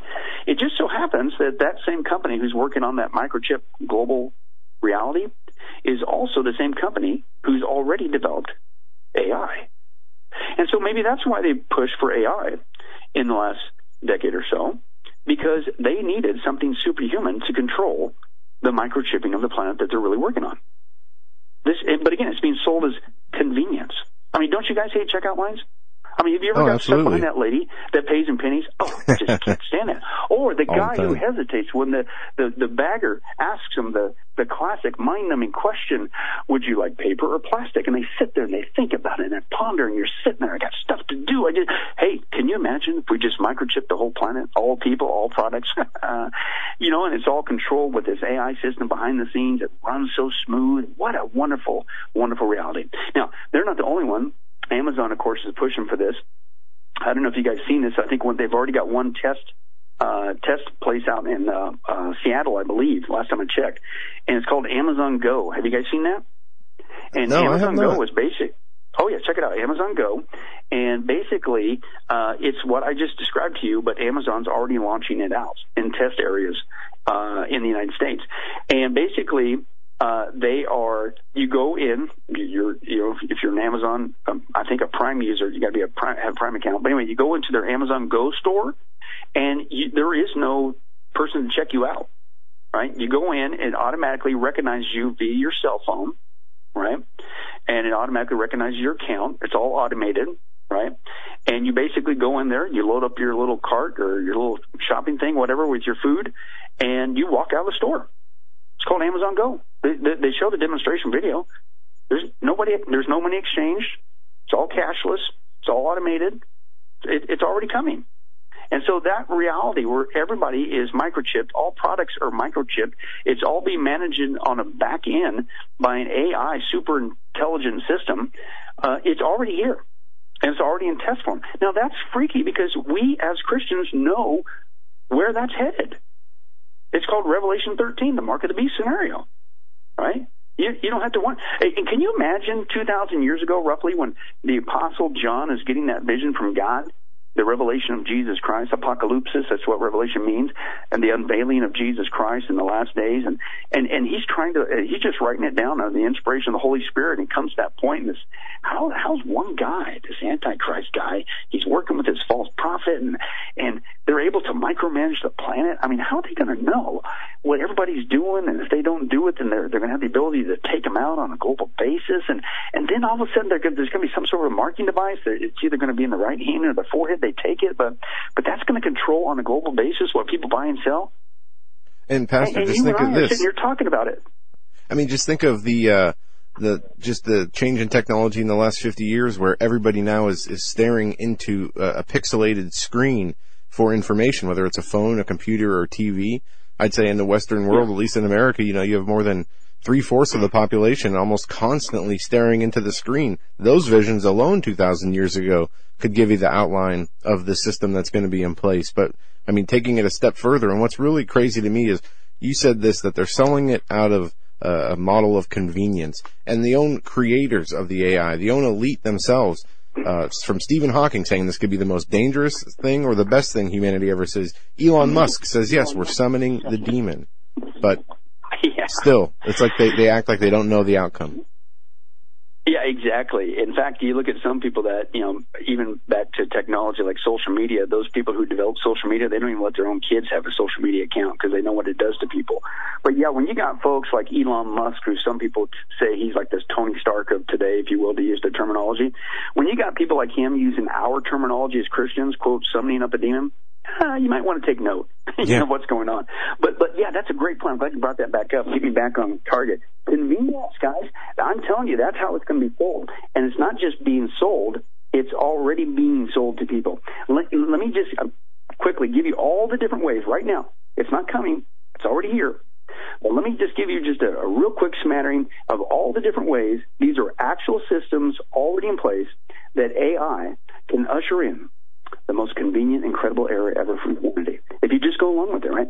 You could use it for certainly personal use or business use in your home. And I don't have time to name every single one of these. I can name the actual entity that is behind it. But I'm just going to tell you what they can do. In your home, it could help you find the perfect place to live. It could be a kitchen assistant to turn on your kitchen and all your appliances and all that stuff. It could help you identify you by the way you walk or type or sit. It could manage your phone calls, your networks. It could be a personal assistant. It could manage your emails, your files, all your data, your personal cloud. It could recommend companies to you that you should apply for based on your skills because it knows everything about you. It could identify sales leads. It could help you write a better resume, help you to find your dream job. It could help organize and build a better and smarter calendar, right? You could be more efficient. It could be your career advisor. Oh, and that's just, business and livelihood. How about your social benefits? I mean, it can help you. AI right now can help you find meaningful connections. It can help you to recall the, quote, good times in your life, right? So you're not so depressed. Life's maybe not that bad. They could be used as a dating app because it will use your facial recognition technology on all the pictures it has on you to find a good match. Oh, and I'll call this one out. This one's called Hotness AI. I'm not making this up. AI can tell you how hot you are. That's right. That's just crazy. And then another AI system will introduce you to people who it recommends you should really meet and work with or play with or whatever, etc. But also education. AI can help your children learn all kinds of different subjects or help you in your subjects as an adult and things of that nature. In your medical, it could be a health assistant. It could help you and tell you what to do if you're not feeling well. It could be a personal health coach. It could take care. Listen to this here. This one's called All's AI. It can care for your loved ones with Alzheimer's. Because if you don't have time, you feel guilty, and AI can take care of your loved one, right? That'd be awesome. And then you could be help determine if you got mental health problems. Right? Isn't that exciting? It could be used for food recognition and help count calories, right? Determine your food intake. That's great. Help you to quit smoking. It can even diagnose if you're snoring while you're sleeping or even grinding your teeth. Man, so it's on all the time? Yeah. You mentioned earlier about Amazon Echo. That's a whole other topic. That's the biggest Big Brother device that people have brought in their home since the cell phone. But anyway, it could also just help you control your computers. Here's one. Who wouldn't want this? You talk about convenience. AI can be there as an animated assistant in your espresso machine. It could help you to make the perfect cup of coffee every time. Wouldn't that be great? Oh, it could also, again, organize your work, help you at work. It could be, here's the next one, and they've already had a Hollywood movie about this. It's called Her, I believe. And it could become your friend. Oh, let's take it a step further. It could become your girlfriend or boyfriend. Let's take it a step further, and all I will mention is this is a whole immoral outcropping of this technology. It's being combined as basically it will be able to, even AI with robotics, to meet those other needs as well. And that's all I'm going to say. I could even be more graphic, but I won't. AI could be used to monitor our carbon footprint and carbon emissions and things of that nature. It could determine your travel, all your entertainment needs, because it knows everything about you, what you really want to watch and where you really want to go. It can handle all your insurance things, all your legal things. It could do all your shopping for you, right? Because it knows about your clothes. In fact, it can actually help you find clothing specifically catered to you because it's got photos of you and it knows your exact size and all that stuff. It could pay your bills. It could monitor every single thing in your home, your heating, all that stuff. And things of that nature. It can transcribe languages. Anybody. You can communicate with anybody. It will, hey, who doesn't need this? Guys, there's an AI there to help you find and send the perfect gift. Because we don't know what they need. Yeah, but AI that will be there, and on and on and on it goes. And that's just the tip of the iceberg. They now have AI combined with robotics, so you can have robotic servants. We have a whole section on that in the book. Don't you want to have one of these in your own home? They have robot dogs that can, quote, form emotional bonds, because, people are lonely, right? AI is being used to, it can monitor in real time people so it can find that lost, abducted child. I mean, who would say no to that? AI, it monitors all our crops, too, right, with all this technology put together, and it'll find that infestation.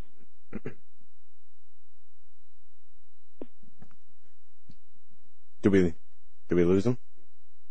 Monitoring cameras, social media, put it all together. AI will catch that criminal.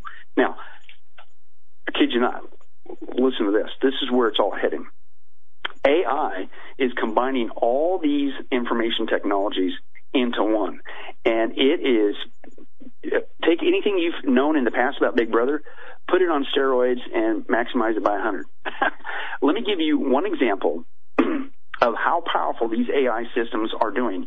And right now, as we are doing this broadcast, here's what they're doing. I'm going to give you just one example. This is just one that's out there. There's many of them out there. But this one's called the Tianhe 2, Tianhe. I'll spell it for you, -2. And listen to this AI system right now. What it's already doing.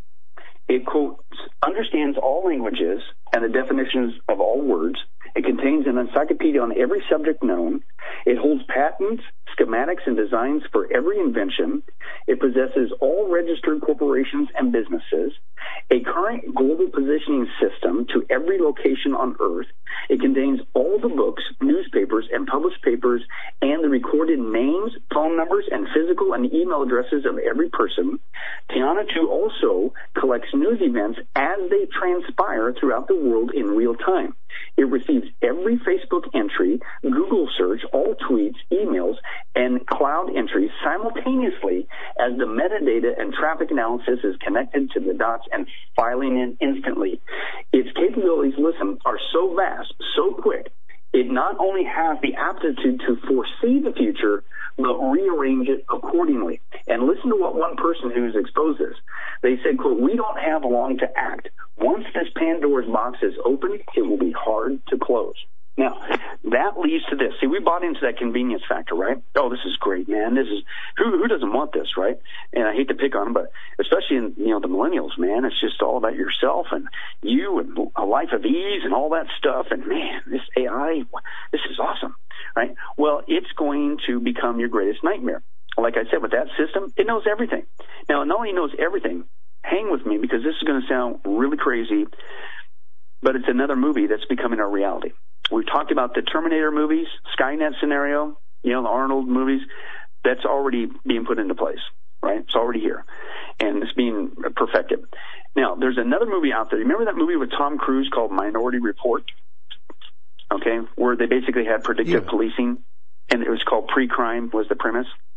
Well, guess what? With AI, they're already doing it. Let me just share with you some of that evidence, right? They're using AI right now. It's not coming. It's already here. And this is just one example. They got, quote, crime-fighting robots in California is one place that they're doing it. And they're basically, if you look at the pictures of these, they just go out in society and, they look like a kind of a mix between R2-D2 and if you ever watched Doctor Who, the Daleks, anyway.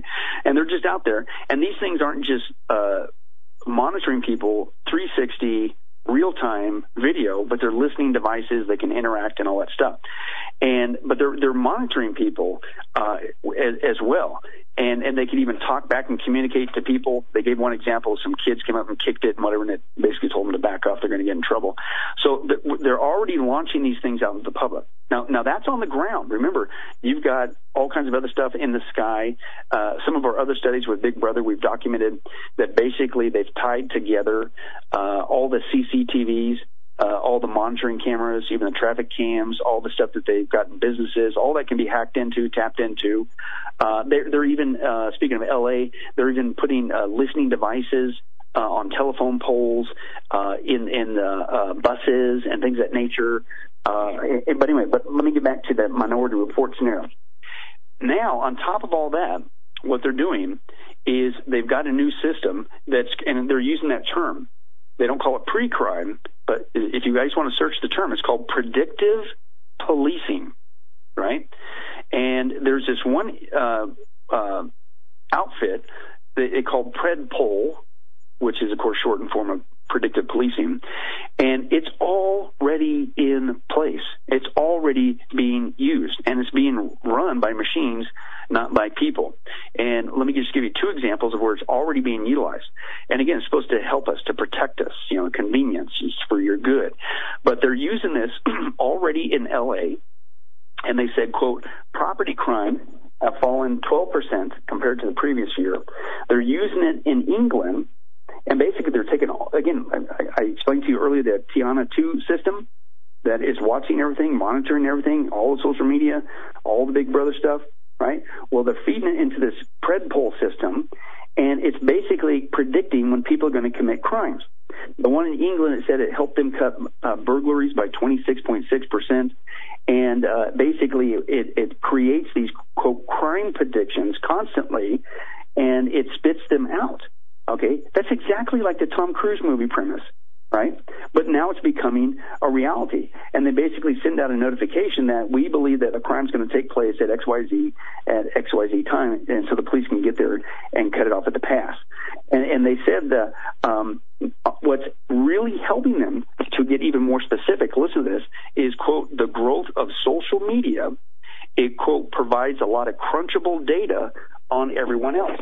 Cops in California admit to trawling social networks for early warning of wild parties.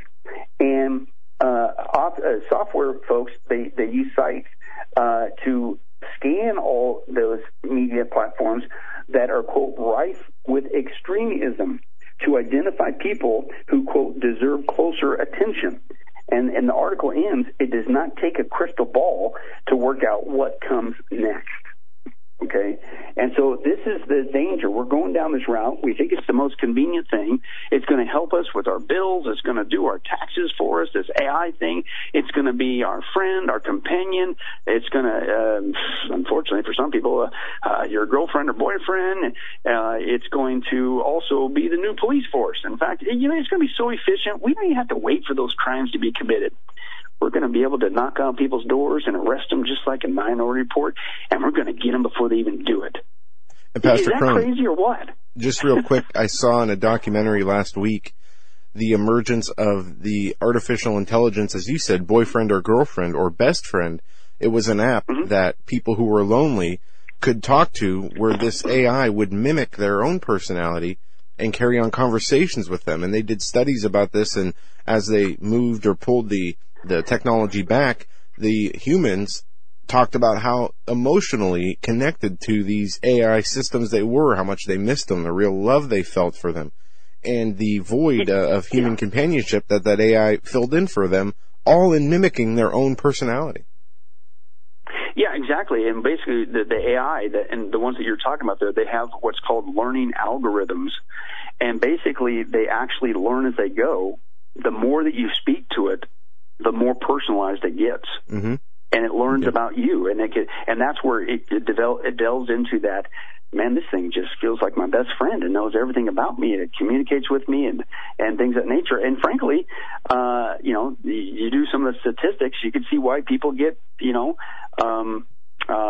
fall for this, as the next panacea, because one aspect that sociologists would call it an epidemic is people are lonely.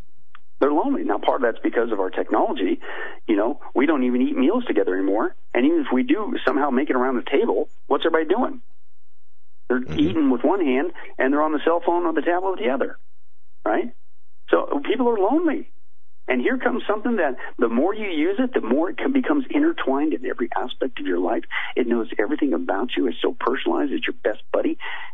You could see people getting, suck that up all day long. They're going to think that's going to be great. Now that's just the computer version. We haven't dealt with this aspect. They're making these things with, quote unquote, to use the term, skin on. And so they not only want to have the ability for you to communicate, look and use your imagination, they're going to fill in the blank for you. They're going to create an AI robot. In fact, they're not going to create, they already got them, a robot that looks like a person, right? That could be that girlfriend for your or boyfriend, but they're already getting their own identity. Now, I'll just call out one, because there's multitudes on the planet, right? But one of the most, quote, famous ones right now is an AI robot, okay, that's called Sophia. Now, Sophia, if you know Greek, the Greek word for wisdom is sophos, and Sophia, that's what that word means. So I think my guess is that's why they chose that name, AI wisdom. But Sophia, if you've been paying attention to the news, she's all over the place. But she's a humanoid robot, an AI robot. And she was developed by this Hong Kong company, Hanson Robotics. And she was, quote-unquote, activated in 2015. So she's been out there for a while, right? And she made her first public appearance in Austin, Texas, and ever since then it's just gone nuts. And if you look at the videos, because she's all over the place, just type in Sophia robot, whatever, and Sophia AI, and you're going to get more than what you want. And but she is able to mimic human facial expressions and that nature. In fact, she just had the upper torso. She had basically from the waist up with her head. And, basically looks completely humanoid. They just gave her legs, so now she's, quote-unquote, learning to walk on her own legs. But here's what's crazy. You talk about people accepting this technology, and this is AI. But in October of 2017, folks, not that long ago, she became a citizen of Saudi Arabia. Saudi Arabia has actually recognized her as a citizen. She's, quote, the first robot to receive citizenship in any country. Right. Then, in the next month, the UN gave her an official title, right, in recognizing her. And then now she's going around with the UN and basically being the spokes, quote unquote, woman, if you want to use that term, for AI, right? And then again, she's AI, right? So you ask her a question, she comes back, and it's not pre-programmed. Right?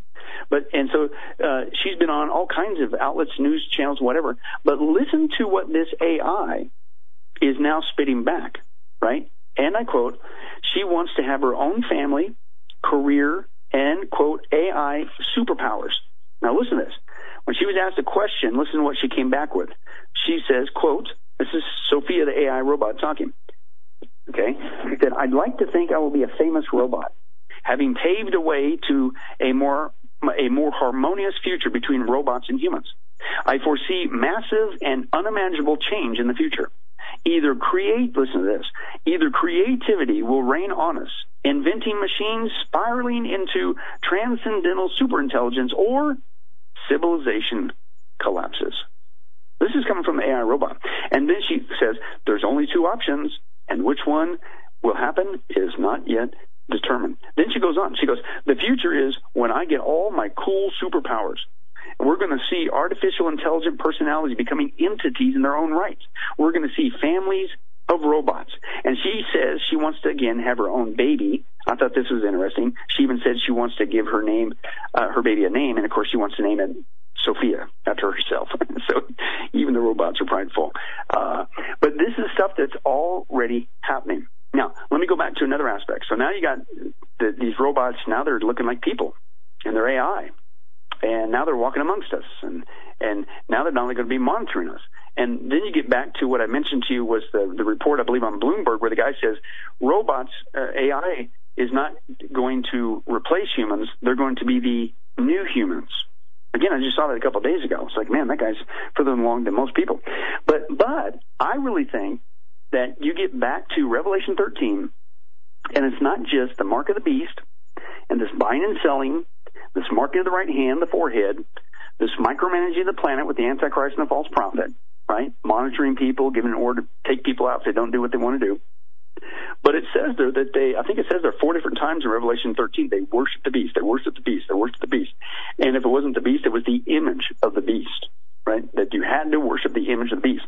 Now, could it be, I'm not going to say thus saith the Lord, but you put all this together, maybe AI is going to have something to do with this image technology. And where people literally would worship that kind of an image. And you're thinking, nobody's going to do that. That's ridiculous. Who would worship an image?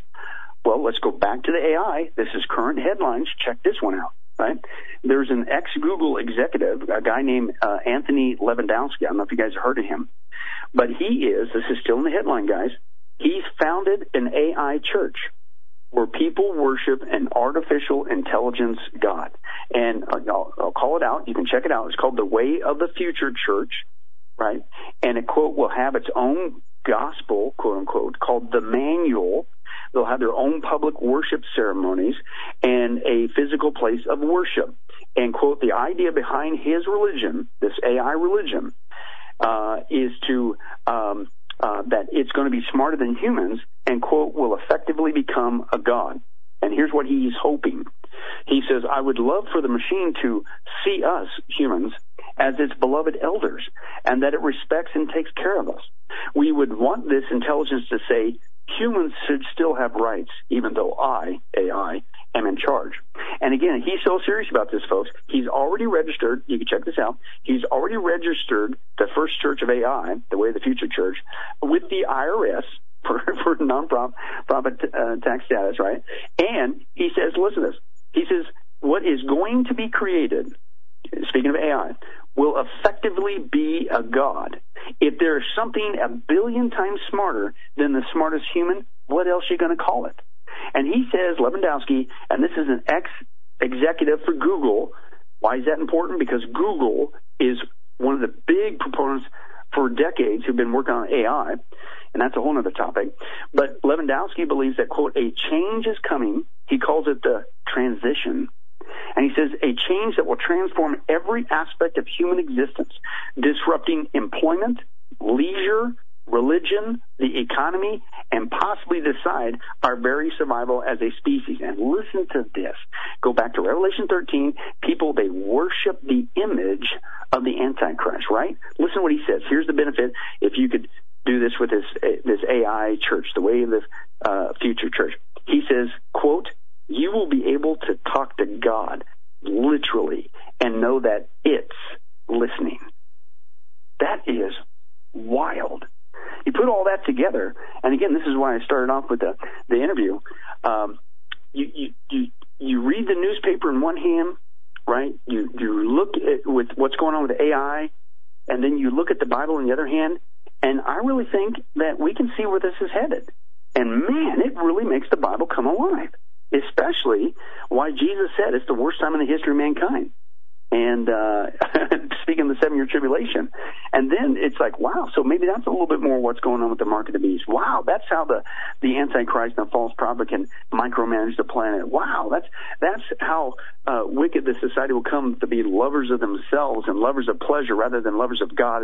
And that selfish, self-centered society that's all about self and convenience, that's how they're going to get snookered into accepting this. All that is scripture that was written nearly 2,000 years ago to warn us that this is the last days coming Antichrist kingdom, and you don't want to have any part of it. Our guest is Pastor Billy Crone. His new book, Drones, Artificial Intelligence and the Coming Human Annihilation, is what we are talking about. And GetALifeMinistries.com is the website, and you can get this book right now. Drones, Artificial Intelligence and the Coming Human Annihilation. Pastor Crone, I want to ask you this. We have about 6 minutes left. We were talking about this system being implemented through selling it as a convenience, selling it as a model with, incentivized convenience, if we'll say. What is the other side of this? Do you see any way that a war or economic collapse would bring about the halt of, the buying and selling, and this new system being, brought out to say, hey, the old system's broke, we can't do this anymore, we're moving to a global system, and this is how it's going to be. Do you see, is this going to, does it matter if it's rolled out through convenience or through war? Well, I think it could be maybe either, maybe or, maybe it's going to be a both and. Maybe the convenience factor is going to get people warmed up to it. And when the choice is taken away, because we know you're going to have to make a choice. Mm-hmm. People in the 7-year tribulation are going to have to make a choice to accept this mark of the beast or not. Right? So at one point, there's going to be a mandate. Right? And so maybe it's free for now, maybe it's convenient for now, but one day that choice is going to be taken away. But, part of it, I think, is getting us culturally used to a cashless society, right? So that, and again, because then you're dependent on somebody else for basic subsistence, right? I can't barter with somebody because that's not how you buy and sell anymore. I can't use cash anymore. Right? I can't even use gold or anything of that nature because it's all electronic now. It's cashless, right? And then I've developed a system that's global, and it's all connected with this matrix we call the Internet. But you think about the Internet, right? And you think about that matrix. Our buying and selling is all online now, right? We do our banking online now. We do our research online now. We do our entertainment online now. Now it's all convenient, right? We're all getting used to it. But let's say a crisis arose on the scene. And in order to, quote, maintain and protect the system, or maybe the system went down and, but again, it could have been done deliberately, because you create a crisis, you manage the outcome, that old trick, right? And then all of a sudden, well, hey, to ensure that this never happens again, we need to launch a Skynet scenario. to take control of this system so that mankind will never have to go through that crisis again. Whew, wasn't that close, right? But in order to do that, you have to agree to accept this mark and this system to go along with it or to continue to buy and sell and things of that nature. So I think the convenience thing is just getting us used to the ultimate goal. And the ultimate goal, we know that it's all being built, it's all on a global basis, it's all being intertwined, right, with all this technology. We're already at a one world government, a one world economy, a whole other topic of a one world religion, right? And all that's we're headed towards a cashless society. Everything's being automated, and everything's being literally taken out of our hands, right? So we are completely dependent on somebody else for our sustenance. And if they wanted to flip a switch, we're shut out of the system. That system's being built before our very eyes. And again, I think AI is on such a massive scale, you need to have AI technology to manage the back end of that, right? But it gives the people the ability to create that scenario. And again, how are they going to create that scenario? Again, it very well could be a crisis. We get the system in place, and the way you got the system in place, even though people were trying to blow the whistle on the danger of where it's heading, the Pandora's box scenario, is it was just so convenient, guys. How could you say, oh, come on, those people are alarmists, those are extremists, those wackos, don't listen to those people. This is awesome. This is the best thing ever. Aren't you glad they invented AI, and aren't you glad that we went cashless, and aren't you glad that they got Amazon Go, and I don't have to go through those lines and never have to face pain, behind that person that hesitates for paper or plastic or the lady with pennies. And I mean, my life is so incredible. And then all of a sudden, you create a crisis, and the whole system becomes threatened, or maybe even taken away for a little while, right? Just enough to freak people out, right? And then, in order to turn it back online and protect you from ever going through that again, here comes the bait, right? So it could be that, some of that nature. But certainly, if anything, we don't have to dream too far. We don't have to think too far. When you understand what is being built behind the scenes, when you understand the technology, even with AI, for the first time, I think, in 2,000 years, you and I are in a generation where we don't have to use very much imagination at all. Is what is the Bible talking about in the 7-year tribulation? What is that mark of the beast scenario going to look like? How is one guy going to be able to do this? How are they going to micromanage the planet? How are they going to annihilate people around the planet in such a massive scale where you got nearly 2 billion people being annihilated, and then later another approximately 2 billion go again, and you're not even using nuclear warfare? How is that going to happen? Everything we talked about tonight makes it real. Yeah, it does. And Pastor Cronin, we just scratched the surface on this topic of drones and artificial intelligence, and it's really scary, as you said. It's being forced on us, and that's the big thing here. It like it says in Genesis, the serpent was more subtle than any other beast of the field, and little by little, this has been able to be implemented from the beginning of the computer age to now the smartphones. Now we're seeing them start to roll out the AI incrementally, McDonald's kiosks, on and on. Before we know it, we are already, built our own prison walls around us, and we'll be stuck in this system. But the book, Drones, Artificial Intelligence and the Coming Human Annihilation. Go to Pastor Cronin's website, GetALifeMinistries.com, or go to Amazon and get the book, but make sure you do. Pastor, I want to thank you so much for spending the time with us tonight. Just a fantastic hour and a half. Went by so fast, and we have so much more to talk about. Thank you for coming on, and we'll have you back on it again here in the near future. Thank you so much, my brother. Hey, you bet, guys. Anytime. Thanks again for having me. All right. When we come back, we are going to be joined by our Monday Hour 3 guest, Peter Berry-Chauka. He's got a report from yesterday up on Hagmann Report, so make sure you check that out and follow him at P. Chauka. There you can follow him on social media and get his opinions on many things. But when we come back, Peter Berry-Chauka, and he will be with us for the final hour. Don't go anywhere on this Monday, June 11th, 2018 edition of the Hagmann Report. And it looks like both Kim and President Trump are meeting now in Singapore. So that is underway. We'll be right back.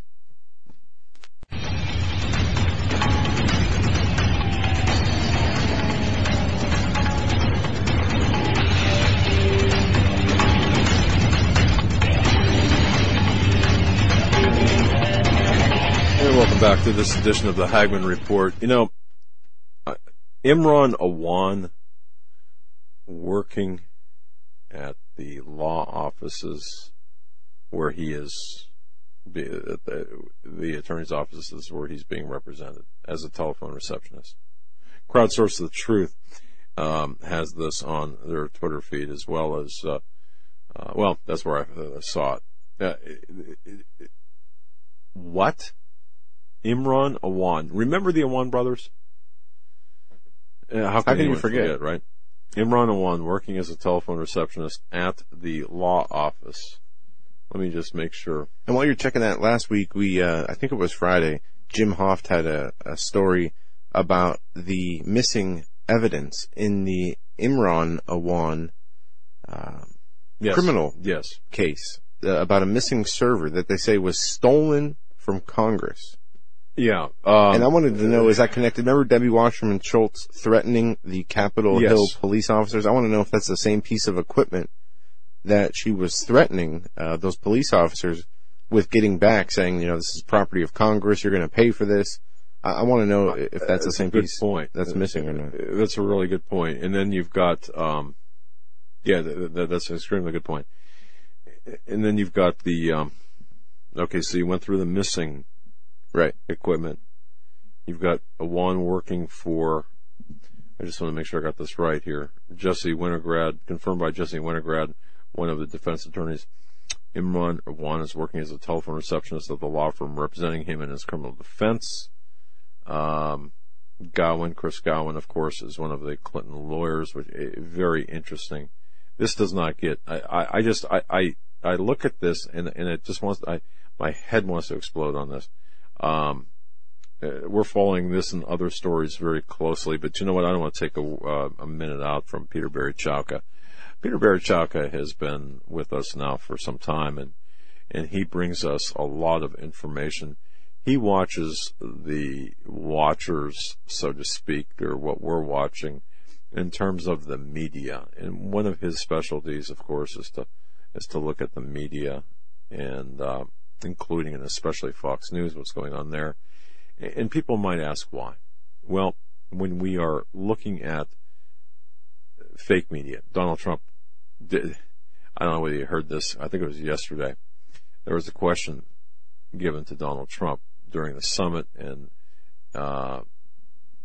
President Donald Trump said, "Who are you with?" And the guy said, "CNN." And then in the background you could hear somebody laughing as soon as he said CNN, as soon as this guy said CNN. And Donald Trump looked at him and said, "Fake news," of course, did the litany. But we are seeing really the choke points being created by the media. Choke points, what I'm saying is, you turn on MSNBC, it's anti-Trump all of the time. CNN, the same thing. Yeah, did you see Rob Reiner, the director, say, "This is the first time the media has been on the side of a president"? Like, what world does he live in? Rob Reiner. Enough said right there, right? Yeah. But yeah, I did see that, and it's maddening. So we have to. Who's controlling, for example, the information that goes through and out of Fox News, and how long will Fox News last as a beacon, as a speed bump against the anti-Trump media? All of this. It's important in the bigger picture, and Peter, of course, has been around. If you don't know who Peter Berry-Chauka is, then you've been living under a rock, because he's been with us for a while, and he has been living this for the better part of a half a century. Now, does that make him old? It makes him old like me, right? But with much aplomb comes Peter Berry-Chauka, at Pete Chauka on Twitter. Peter, thanks for joining us. Thank you, Doug. Joe, it's great to see you guys again. Good evening. And great to Doug, it looks like you've had a haircut. I think he just thought all the hair he pulled out while he was sick. Yeah, it's my toupee. Watch this. Oh, well, I noticed, because I need one badly, but I haven't wanted to infect a hairstylist with my ongoing plague. So you got the Beatles thing kind of going there, Yeah, my assistant took care of that, so I disclaim any responsibility for it. But no, you're looking. I got to tell you, you're looking good, and it's great to see you. And yeah, it's wow. So I live for these Mondays. And by the way, you mentioned I've been with the Hagmann Report for a while, and in fact, last Wednesday, June 6th, was the very first anniversary of my first guest shot on the Hagmann Report on June 6th, 2017, and I uploaded a short article about that, thanking you guys and everybody, the listeners, of course, but it felt like a special anniversary, because it is. So I wanted to take note of it. You're one of the most, you're just a great guest, and you've got you bring so much to the table, and we really appreciate everything you do. Folks, if you knew how much and how long Peter Barichaka works just covering the waterfront, you wouldn't believe it. I mean, it's really 24/7, and I can appreciate that, and it's a lot of great information. So, thank you for the year of service to us, and folks out there, make sure you retweet his articles, P. Chauka, of course, on Twitter, but also send him a note of thanks. Where do we start today? Because I was thinking in the run-up to today's show, specifically your segment, where do we start with Peter? Where do you want to start? Because there's I've got about 3 or 4 start points in mind, but let me first thank everyone, because I continue to get a lot of direct messages on Twitter, as well as tweets and retweets, and they really mean a lot to me. I have an extremely interesting dialogue with some of my Twitter friends.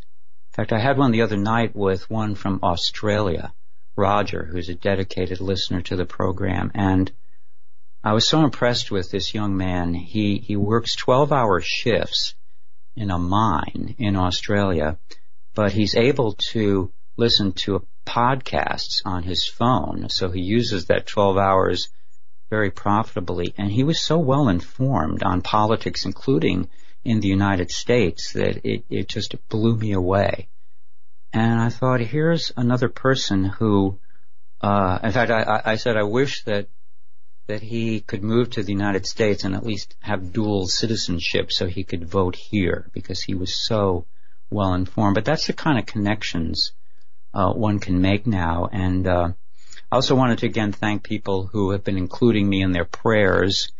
And it's 5 weeks today that I've been under the weather, and that continues to an extent. So if people want to keep me in their prayers, please do. And also yesterday, I tweeted twice about Charles Krauthammer. The first time I retweeted Josh Cornett, who asked for prayers for Krauthammer, and Josh was the source of the story about Michelle Obama reportedly phoning the president of ABC television to ensure that Roseanne Barr was fired.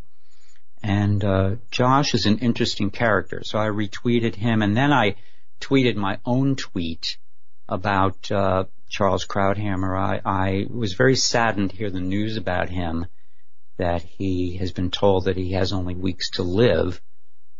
And I thought, well, we have a very powerful audience here. Let's start praying for him. Let's start praying for a full recovery. Why not? That's happened in the past. It's been called, when you have cancer, spontaneous remission, but it has been documented. So far it's gotten over 50 retweets and almost an equal number of likes, and I would really appreciate people within the sound of my voice trying to find their way to my Twitter at pchowka, PCHOWKA, if only to like and or retweet, if they can, the prayer tweet for Charles Krauthammer, and let's see if we can pull a positive, prayerful intervention with him to keep him on the planet a while longer. You don't have to agree with him politically. You don't have to agree with him on any front. He's a human being. Absolutely. And what I've seen from the left is such sheer, vile, vitriolic hatred from the left. unbelievable. If you go to the hashtag Krauthammer, you won't believe what you see there. And I didn't always agree with Charles, but you know who he reminded me of in the role that he played, especially on the Fox News nightly news broadcast? He reminded me of Eric Sevareid at CBS News. And Sevareid was one of Edward R. Murrow's boys, as they called them. He was a young man and reported from London during World War II on shortwave radio, which was then picked up by CBS Radio in the United States. A very distinguished reporter and writer who earned his stripes. And then from about 1963 or so until he retired in 1977, he did 2-minute commentaries at the end of each CBS evening news broadcast when it was anchored by Walter Cronkite. And I didn't always agree with him either. In fact, his nickname was Eric Several Sides, because he appeared to come down on different sides of an issue depending on what night he was opining. But I thought it was an interesting dynamic to have kind of a more mature voice taking a step back and taking the big picture view, kind of like an editorial page. And so Charles Krauthammer, for me, served that kind of role, and it's really a gap now in Fox News that he's no longer there, and I'm really sad to think that he may never be there again, but let's see what we can do to pray for him. Before I just want to mention briefly, I'm at this very moment, of course, history is being made literally a half a world away in Singapore as the summit between President Trump and Kim Jong-un is going on, and I am monitoring the news channels with the volume down and the captions on, and they're showing a video of the two of them shaking hands before the cameras leave, and then they're left on their own with their translators. But for anyone listening live, streaming this, you won't be missing anything by not tuning in to cable news or the news elsewhere, because the the summit is supposed to take around 2 hours, so there will be no even early report of what happened until about an hour and 45 minutes from now. So stick with us for the next hour. You won't miss anything. And as I'm watching the monitor, if anything pops up that really is breaking news, super newsworthy, I will mention it. Before I get into start singing Rocket Man. And never mind. I should have that playing in the background. There you go. All right. Before I get into everything else I wanted to get into, I just wanted to mention this briefly, just as kind of a housekeeping thing to correct the record. And I actually drew some inspiration from this from your first half hour tonight, Doug, in which you were calling out some of the false or fake reports of what's going on in Arizona with those reports. But last week I heard on the Hagmann report a comment about my late friend Nicholas Gonzalez, and I thought about this over the weekend, and I thought I have to correct the record on this because it was entirely false, if not fake. And just to put the context in here for a bit, in June of 2015, a false meme was created on the internet alleging that natural therapy-oriented or holistic medical people, doctors, chiropractors, osteopaths, were dying, or either dropping dead suspiciously or meeting weird accidents that took their lives. And the person behind this meme, who runs a website, tried to link all of these really unlinkable doctor deaths or going missing with some larger meme that, these doctors are coming to a bad end because of some unnamed but obviously nefarious player out there who's bumping them off, whether it's Big Pharma or what, it was never specified.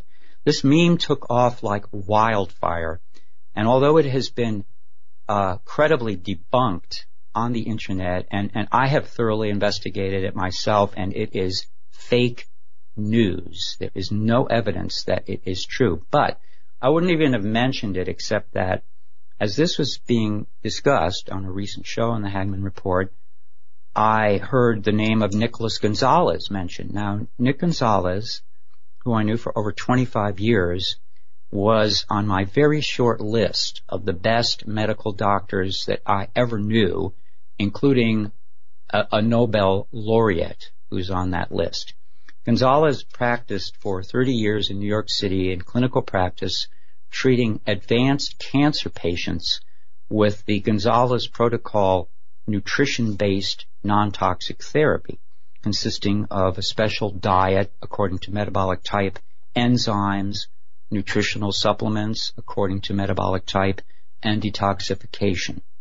Now, I heard mention on the Hagmann report that he was part of this dead doctors list, and in fact, his name was added to it shortly after he died on July 21st, 2015. In my opinion, his name was added because it gave credibility to this list, because he was the most famous and renowned alternative doctor to have died suddenly, but there is no evidence that anything contributed to his death other than natural causes. But the reason I bring it up is, in the context of his name being mentioned on this dead doctors list, it was said that he was on this list because, like one or two or three others on the list, he was working close to a cure for autism using a drug called Nagalase. That was said on this program last week, and that is entirely false. I knew it to be false. But just to make absolute certainty, over the weekend, I emailed one of the two closest sources to the late Dr. Nicholas Gonzalez, unimpeachable source, and I said, did I miss something? Did he ever work on autism? Did they ever use Nagalase? The email reply came back, no autism, no Nagalase. So I simply wanted to clear that up. I realized that once Thank you. Once the horse is out of the barn and you close the door, it's a little late. Or someone said once, a lie makes it halfway around the world before the truth can get its pants on. So this is a footnote correction, and the lies and the fakery are out there, but I couldn't rest until I at least cleared this up, because Gonzalez was one of my favorite human beings, and he was also, by the way, a dedicated Christian man who had a knowledge and understanding of biblical scholarship that would have, if he was not a medical doctor, he would have been qualified to teach at Harvard Divinity School a doctoral level course. That's how smart this man was. He didn't wear his religion on his sleeve, but he lived it day in, day out. He was an inspiration. So when his name is used in any kind of context like that, that's not true. I just have to. He was a very good friend of yours. You two are good friends. Well, I considered him my best male friend, and I know he considered me one of his best friends. And in fact, shortly before he died, we were exchanging a lot of emails, and he asked me to write a book about him. He was that confident in our friendship and my knowledge of his work that he said, and these are his words, which I have in email, that only I could do it. So I am blessed. He felt that way about me, and it was a terrible loss when he died. It actually took me months to get over it. Not that I have even to this day, 3 years later, but I was able to write several articles about him, including one 3,000-word article, which was published in a peer-reviewed Medline indexed medical journal. That means this article had to be reviewed by medical doctors for accuracy before it would be published, and it was published with all of the footnotes and all of the references. So it's a serious piece of work. So when you have people out there shooting their mouths off based on some lying internet site and saying things off the top of their head or I don't know what, it really gets to me. And I appreciate you setting the record straight on this, because again, these things, whether it's Tucson or a list of deaths, and especially the latter. Man, it has an effect. So thank you for clarifying that. We owe it to the audience, Doug. Yeah. I didn't want to make a big deal about it. I didn't want to attack any other guests you've had. That's not this year. My purpose is to just clarify the record as I know it to be true, and I will challenge anyone who says otherwise to show me the evidence, because it doesn't exist. So that goes out. Joe, I wanted to you mentioned that Michael Savage had said that internet journalism has devolved into clickbait, and I didn't hear him say that, but I was really thrilled to hear you quote him, because you recall I've been saying that in recent weeks, and I thought I'm kind of beating a dead horse here, saying it constantly, but it's like every week as I work in journalism, mainly at American Thinker, my eyes are opened ever wider as to how this is the case.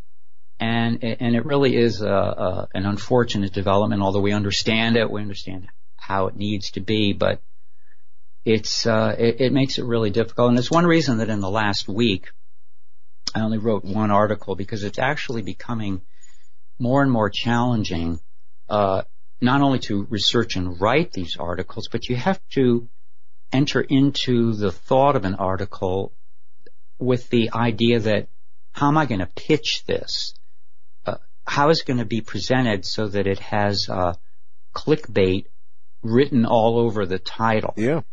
And if you can't come up with that at the outset, it's actually a discouragement. And you think, well, I'm not going to bother putting the time in, and it takes many hours to research and write one of these articles that's going to be published in a bona fide, legitimate publication like American Thinker. And it really is discouragement, and it also has ratcheted up the competition among writers who are falling over themselves to follow the lead into the clickbait universe, and they're sometimes submitting multiple articles that are covering the same terrain because they know that's where the clickbait lies. And Peter, one of the things that's frustrating about this is the getting in that mindset of, well, it has to appear this certain way or nobody's going to click on it. Usually they never deliver like they promise. So you can see a YouTube video, something that's been hidden from you for all these years, or that title like that, and you click on it, and it's some computerized voice, giving you no new information.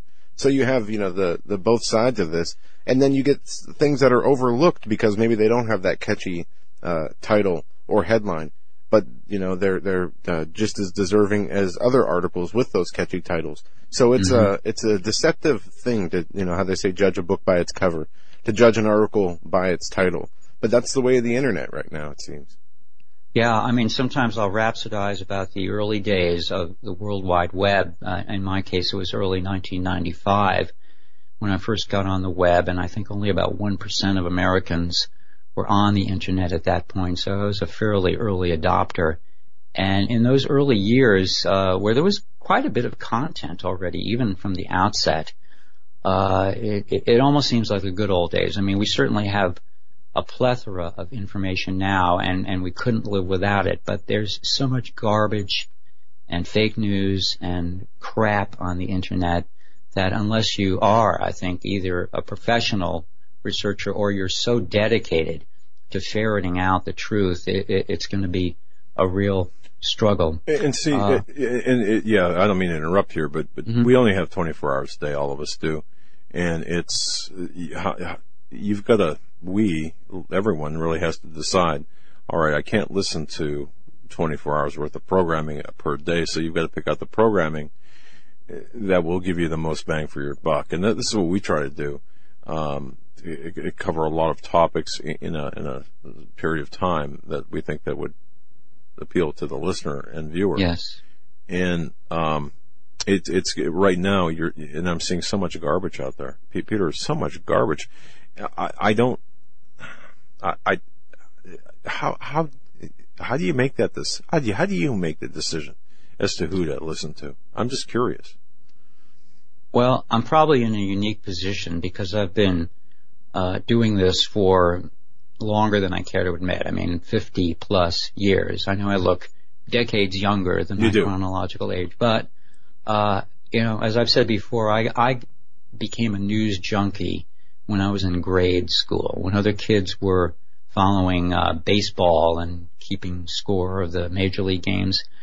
I was reading the New York Times, watching the news, listening to the news on the radio, and it just grew from there. And then when I got to college, I got into it professionally, and ever since, that's what I've been doing. Even when periods when I haven't been writing for publications, I'm still following the news and screaming at the TV and absorbing everything from the internet. And I think, it's not an impossible task to learn. In fact, I've taken great heart from many of the friends I've met on Twitter. I mentioned my friend Roger in Australia, who's got a very sophisticated understanding of the news. He says among the podcasts he listens to every day are Sean Hannity's show on audio, Laura Ingraham, Alex Jones. He listens to the Hagmann report while he's working. So you just have to use your common sense and your intelligence building on itself as you get deeper into these subjects, and you compare it with your own experience. I mean, just open your eyes and look at the world around you, and then try to find writers, reporters, analysts, commentators who are helping to explain why it is you're seeing what you're seeing with your own eyes. So many people don't even seem capable of that. I mean, the lost, zombified generation that now is a near majority, in my opinion, in this country, if not in the whole world, they've got their heads so stuck in their phone to such a degree that they don't even see the world around them. I mean, you'll go to the beach on a summer day, a beautiful day, and people have got their noses in their smartphones. Yeah.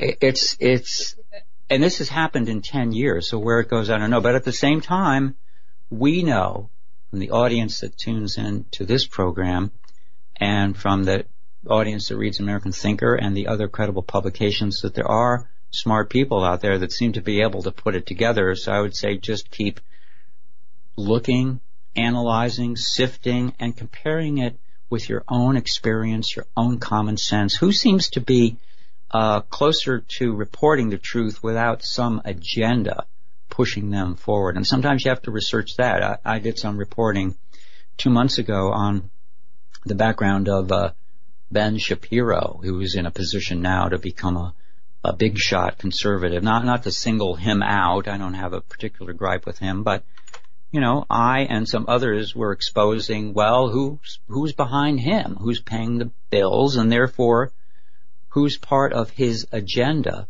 when he sounds like a never-Trumper? So it is a big responsibility, but it's not impossible. And people have more smarts and common sense than they're given credit for. And probably the last people to pay attention to are the talking heads on television.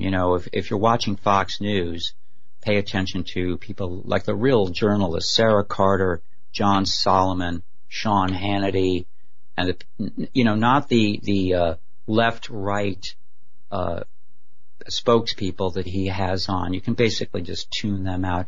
And again, a site that I really like a lot is realclearpolitics.com. It's a pretty mainstream site, but on any given day, they have 2 feeds, morning and afternoon, and they aggregate and compile several score articles from left and right that are mostly, but not exclusively, from the mainstream media. But on the right side, it's from the good parts of the center-right or even far-right sometimes media.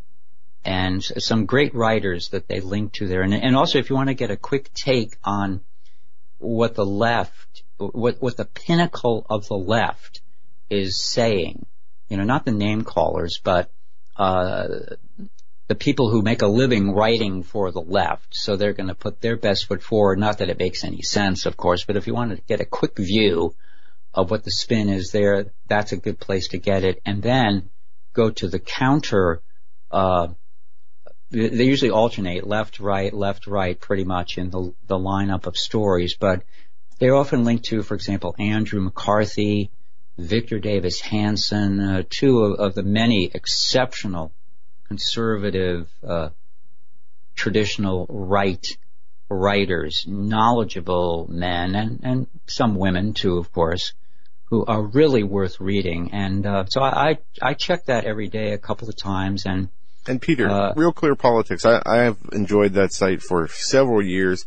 I like how they have the different sections, the video sections, and then you can go just about any location or a country, and they have it formatted real nice. But one thing about Real Clear Politics, when you start to read the headlines, it seems like sometimes it takes the extreme from both sides. You'll see, the same topic, but two different headlines, one from a conservative, one from a liberal. And then you'll see, their own personal spin on it based on how they, perceived it. The North Korea meetings one will say, President Trump making diplomatic history in North Korea, and the other one will say, President Trump makes a fool of himself in Singapore. And that's kind of why I like it. You get those polar opposites right there next to each other. And it is better expressed, in my opinion, than, let's say, if you tune into CNN, MSNBC, or even Fox News to get the divergent talking heads, because they're limited, and this drives me crazy. Fox will have a couple of guests on, one left, one right, and the segment will run 3 or 4 minutes. Now, when you look at the transcription of that, that's about 150 words max that each speaker can speak. Now, that's ridiculous to try to make your case on any kind of complex issue in that short amount of time. It's basically you're just hurling talking points at the camera. And there's of course an art form to that, but it really it's not very enlightening. So I still like the written word. I like the written word that's not truncated. I mean, there's this site out there now, Axios, that's very hot. And most of their articles are limited to 300 words. And actually they do a good job at that, but that is not really my cup of tea either. I want something longer than that to really get into that, especially if it's good writing. Now, before we run out of time, I should say I thought of a title for tonight's hour, so I'll finally get around to it. And actually, it was a really good segue from your first guest, Pastor Billy Crone, and I was able to listen to about half of his 90 minutes, and then I had to pay attention to what was happening in Singapore. But wow, he is a tough act to follow with what he was reporting. But it also almost leaves you speechless when you consider what he was reporting. But I thought it kind of fit into what I originally wanted to title this, and that was the decline of the West. Is there hope, or can it be saved? And that's because I was thinking that it was 100 years ago this year that a book was published titled The Decline of the West. The author was Oswald Spengler, who was kind of a freelance intellectual in Germany. And at the time, he was writing in German. At the time, Germany was about to lose the First World War, and their country was going to go down the tubes, and we saw where that wound up about 15 years later with the rise of Hitler. But Spengler had a very complex method of evaluating history and civilizations. And just even to quote one line from Wikipedia, which I think is pretty accurate, it said, Spengler's model of history postulates that any culture is a superorganism with a limited and predictable lifespan. And he predicted that Western civilization would basically burn out in the 20th century, and by the year 2000, he nailed it, or he estimated it would really be turning bad. And one can't really summarize his book, which actually was in 2 volumes. He issued a second volume 4 years later. And I obtained a copy of this book a number of years back. I think it was a first edition. I unfortunately don't have it here. It's in storage elsewhere. But it was hot in Europe and Germany in the 1920s because of what it was reporting and predicting. And it also was translated into English and was widely reviewed and discussed and popular here in the United States in the 1920s. And then it kind of finally fell aside, and we had the 30s and the build up to World War II, and then World War II, of course, which the United States emerged from World War II in 1945 as at the height of its power. This was the beginning of the height of the American century, a term we sometimes hear describing the United States in the 20th century. But in my opinion, the height of the American century would be from the victory in World War II, 1945, when we emerged as the superpower. Of course, there was the Soviet Union, but its economy was tiny compared to ours. Its military was big, but in many ways it was a paper tiger, except that they stole our nuclear technology and had nuclear bombs, but really wasn't any contest when you look back on it. So I would say that from 1945 through the mid-60s, when it all began to go south in this country with the cultural revolution that began to ruin everything, that it really was the best years, the height of the American century. So why do I even mention this Spengler book now? It's long forgotten. Well, here's the tie-in, in my opinion, with what we could even talk about today, which is our ongoing theme when I come on, it seems, of why is everything so messed up today, and can we turn the clock back, or can we really make America great again in light of the globalist, communist, one world penetration that has corrupted every field of endeavor in this country, no matter what it is? Well, here's the tie-in. At the end of World War II, well, I should say, when a country wins a war, like the United States won World War II and World War I, you would think, that's the time where everybody's going to feel good. We had victory, rah-rah. Well, think again. After World War I, there was a group of malcontent losers, basically, artistes, writers. Many of them took off for Europe and licked their wounds over there, the so-called lost generation, and started writing novels, and some of them did art, paintings, and they were the malcontents who were the naysayers, planting some seeds which would help to bear fruit decades later when the Cultural Revolution really hit. The same thing happened right after World War II, when everything was really upbeat in this country, except for a very small number of insidious but ultimately extremely influential forces who really helped to set the stage for what happened in the 1960s and the Cultural Revolution of that decade. Now, it's very popular, and we all agree that things really started to go wrong in the 60s.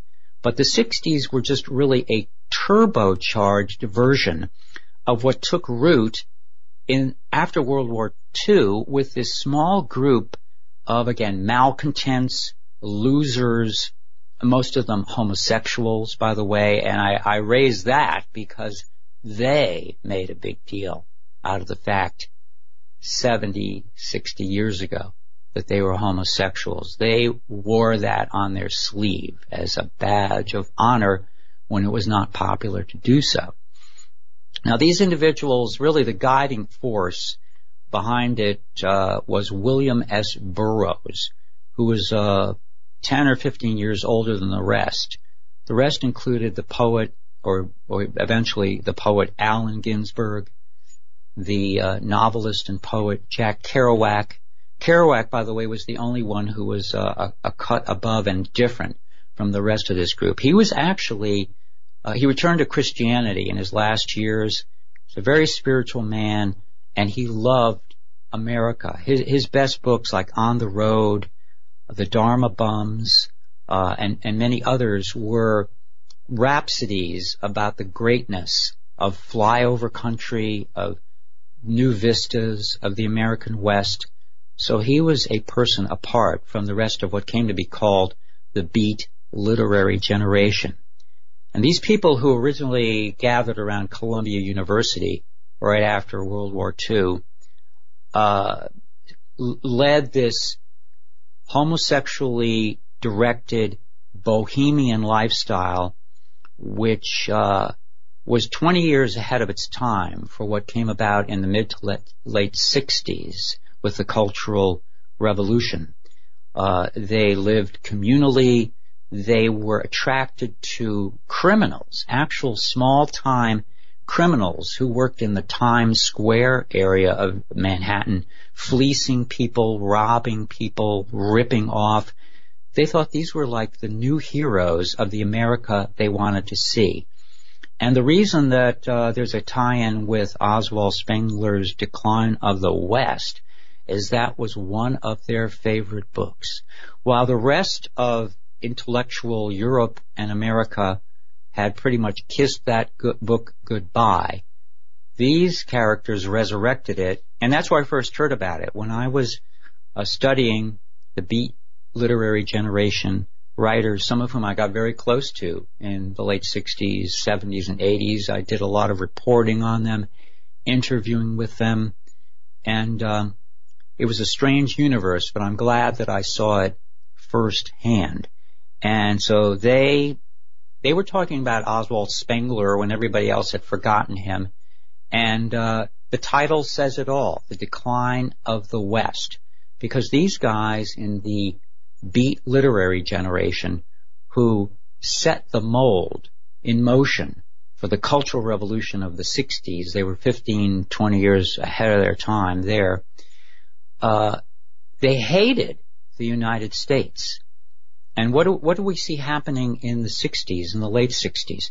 These groups that were spawned in a big way, whether it was the Black Panthers, SDS, Students for a Democratic Society, the other usually Marxist-based hate groups, terrorist groups in many cases, the Weather Underground. What do they have in common? They hated the United States of America, its Constitution, its laws, its traditions, and the people who were elected to lead it. And if you look back at the 1940s, when the people who were in that mold numbered really a handful, it was a handful of these pro-communist, Marxist, Leninist, well, I could use other names. I should probably stop there, but you can get the picture of the kind of debauched and debased lifestyles they were leading. And they gained influence through the media. Allen Ginsberg, by the way, Michael Savage, in his analysis of the 60s, has identified 3 people who he says are most responsible for the bad things that came out of the 60s and live on to this day. And he listed William Kunstler, the radical attorney, Dr. Timothy Leary, the Pied Piper of drugs, in particular psychedelics and LSD, and Allen Ginsberg, the poet. Ginsberg was a mad genius at working the media, literally working for years with no money. He managed to turbocharge the Beat generation so that it wormed its way first into academia, as well as the media. And when the 60s happened and the drugs began to become available at the behest or at the hands of the Central Intelligence Agency, a lot of it, by the way, which was responsible for the spread of psychedelic drugs in this country, very well documented point. Books have been written about it. It's like the young generation of baby boomers was waiting for that meme, if we can call it a meme, to happen. The Beat generation and the beatnik movement became the Cultural Revolution of the 60s. And at the time, whether it's the 40s or the early mid-60s, if you can remember back to that time, and I can, even when I was reporting on these characters in the 70s and observing their lifestyles, and Ginsberg in 1972 wrote a book called The Fall of America, which he was predicting. He predicted The Fall of America. This was 50 years after Spengler's book, but it was basically the same theme, but in poetry. But at the time, as I'm reporting on these things and interviewing Ginsberg, it was always like, well, this is some fringe movement, this could never really happen. This could never really take root and take over the entire country. So I thought, and obviously I was wrong, because in the intervening decades, it has come into full flower as this kind of madness based on Marxism, Leninism, hedonism, homosexuality, narcissism has now taken over everything, in my opinion. And it's why, if I ask myself the question, the decline of the West, can we turn it around? Can we make America great again? I have to say, God only knows, because I don't. That's very well said, and I appreciate you mentioning back, you giving the, people need to understand how far back this goes, who is involved. I recently completed the reading of the book Takedown by Dr. Paul Kenger, and that addressed the Marxist alliance with the homosexual movement, as well as the assault on our family, the family unit, which corresponds with what you said. The free love generation, as you put it, and very well stated, the beatnik generation. All of this coming together, and we're seeing the fruits of that today. And you said that book was 100 years old? Right. Oswald Spengler's Decline of the West. Yep. Volume 1 was published in 1918. I don't know the exact date, but it was almost exactly 100 years ago as we speak.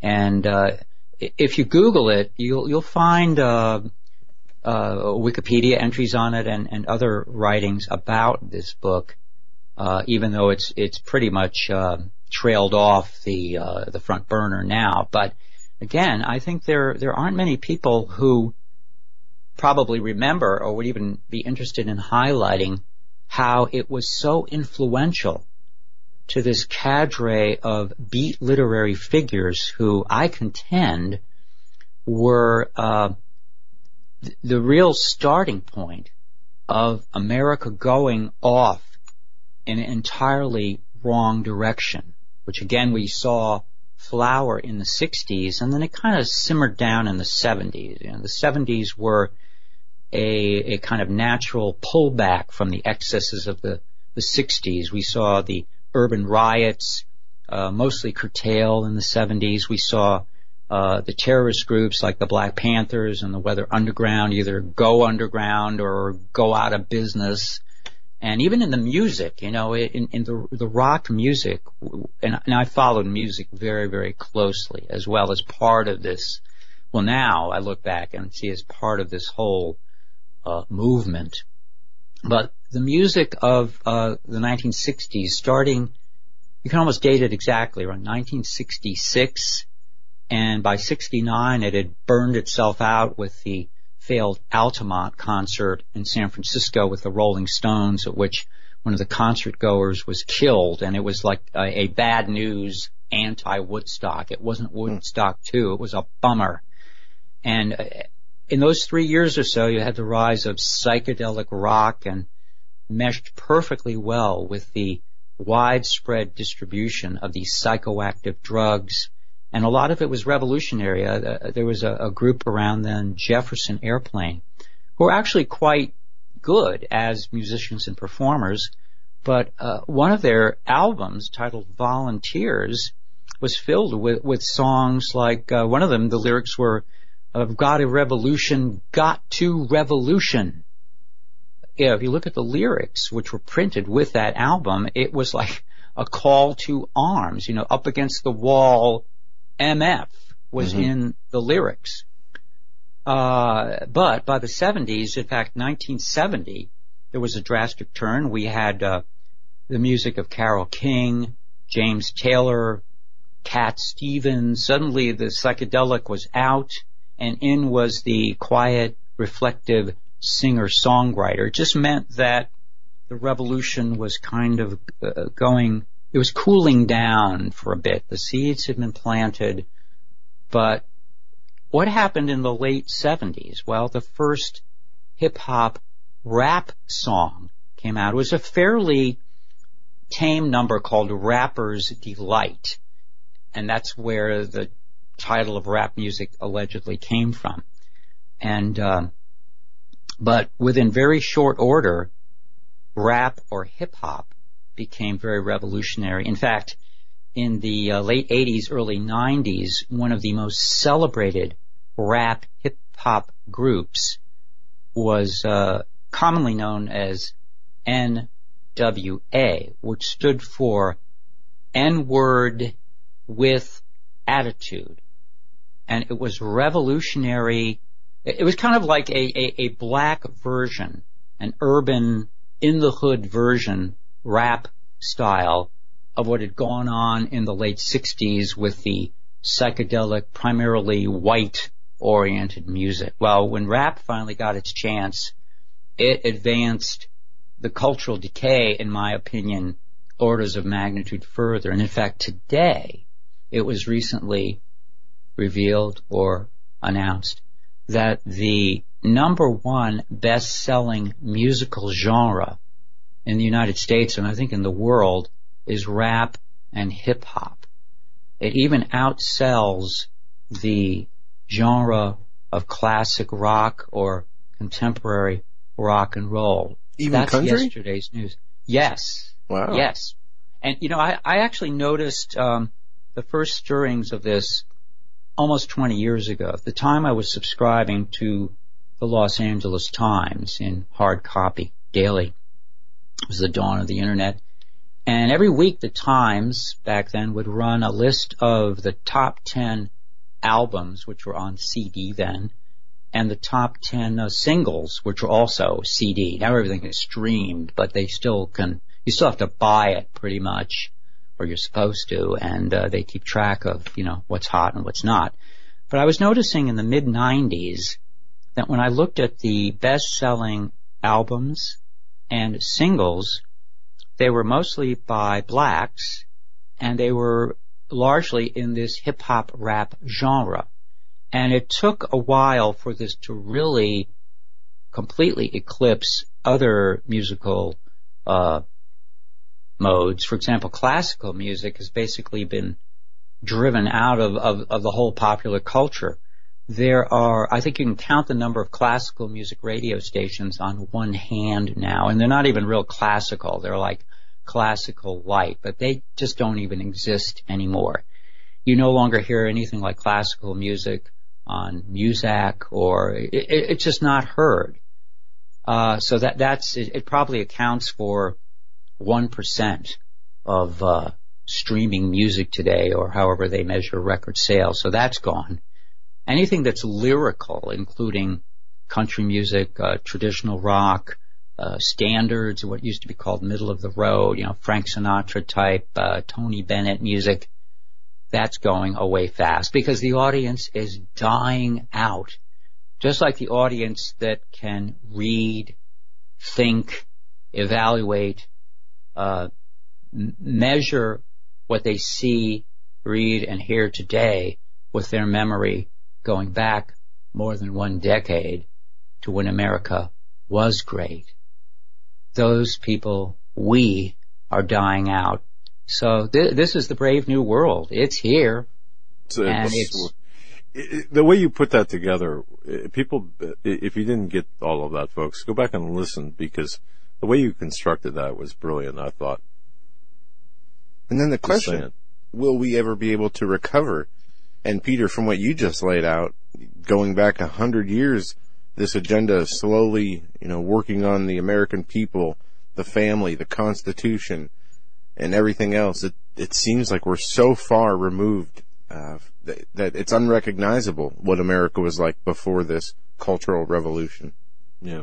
Well, and then you as a follow-up to the previous guest tonight, Pastor Crone, you consider what we were both saying on this program tonight, And it's quite frankly, it's a witch's brew of information, which has to be told. It has to be shared to the degree that we know it, can report it, and understand it, and can articulate it. But I think at this point, certainly tonight, I'm going to withdraw from the predictive mode, which we all like to get into. Well, what's next? Can we work our way out of this? As I said earlier, God only knows. And I'm praying hard, and I hope everybody else is. And, of course, one recommendation I would make, as I've made before, and as we will continue to make, is that November is very, very important. It was 2 years ago, right now, that we thought we were done for, that our goose was cooked. And a miracle happened on Election Day, November 2016, and we got a reprieve. Very much. And I hope that we, and isn't it interesting that 2 years later, almost 2 years later, even though we elected President Donald J. Trump, who we know in our hearts is the right man for the job, and he can't complete the job. He can't, in many cases, even start the job because of all the things we document, the shadow government, the deep state, the zombification of our fellow citizens, the invasion of this country by mindless, illegal immigrants. Yep. So, the last hope we have this year is to vote in November. Vote early and vote often, but vote correctly, because if the Democrats take over in November, our goose is really going to be cooked. I mean, they've said they're going to push for, if they get power, they're going to push for mandatory socialized medicine. No more Obamacare. This is going to be full-blown, single-payer, communist, Marxist medical care. Free college. Tax everybody to the max. I mean, their platform is insidious. And they actually have social media on their side, because social media, in my view, is kind of like the old calls for direct democracy that the left used to make. Oh, we could just sit back, do away with Congress, and vote. Yeah. And instead now they've got, we can't do that, thank God, because what would people vote for? Oh, I'm going to vote to get free everything, tax the rich, right? It's not even a fair contest. Now they have social media where, like when the Roseanne thing happened, well, it's trending that she should be fired, so, that's a license to can her. So social media is dominated by the left. We on the right use it for information. We don't go on there and hurl accusations and name call and try to get people fired or blocked or boycotted, because that's not our style. Plus, too many of us are working too hard to support our families, whereas the left in general are a bunch of, idiots. Probably shouldn't go there. Well, idiots, and they're lazy. They're takers, not makers. That has been proven. They are takers, not makers. And, should there be an intelligence test for voting? Should there be a test that if you don't pay taxes, maybe your vote shouldn't count as much? I don't know, but we're in a sad state of affairs, folks. But November is the ticket this year. Get ready, study the issues, study the candidates, and be sure you're registered to vote, and then vote on Election Day. Amen. And with that, the music, Peter Barry Chowke took us out tonight. Incredible hour. Thank you very much for your time and for, I got to tell you, a lot of information packed. You packed a lot of information there, a lot of important information. So, understand how things are connected and are working. And of course, looking forward in November, it's not the blue wave. Better not be, because within that blue wave is a red plague. That's right. A red tide. Some of the first images of President Trump shaking hands with Kim Jong-un are out there, so make sure you check those out. But we're absolutely out of time. Thank you so much, Peter Chowke, at P. Chowke on Twitter. Make sure you follow him, and we will be back tomorrow. Have a great night. Thank you, guys. God bless. Thank you, Peter.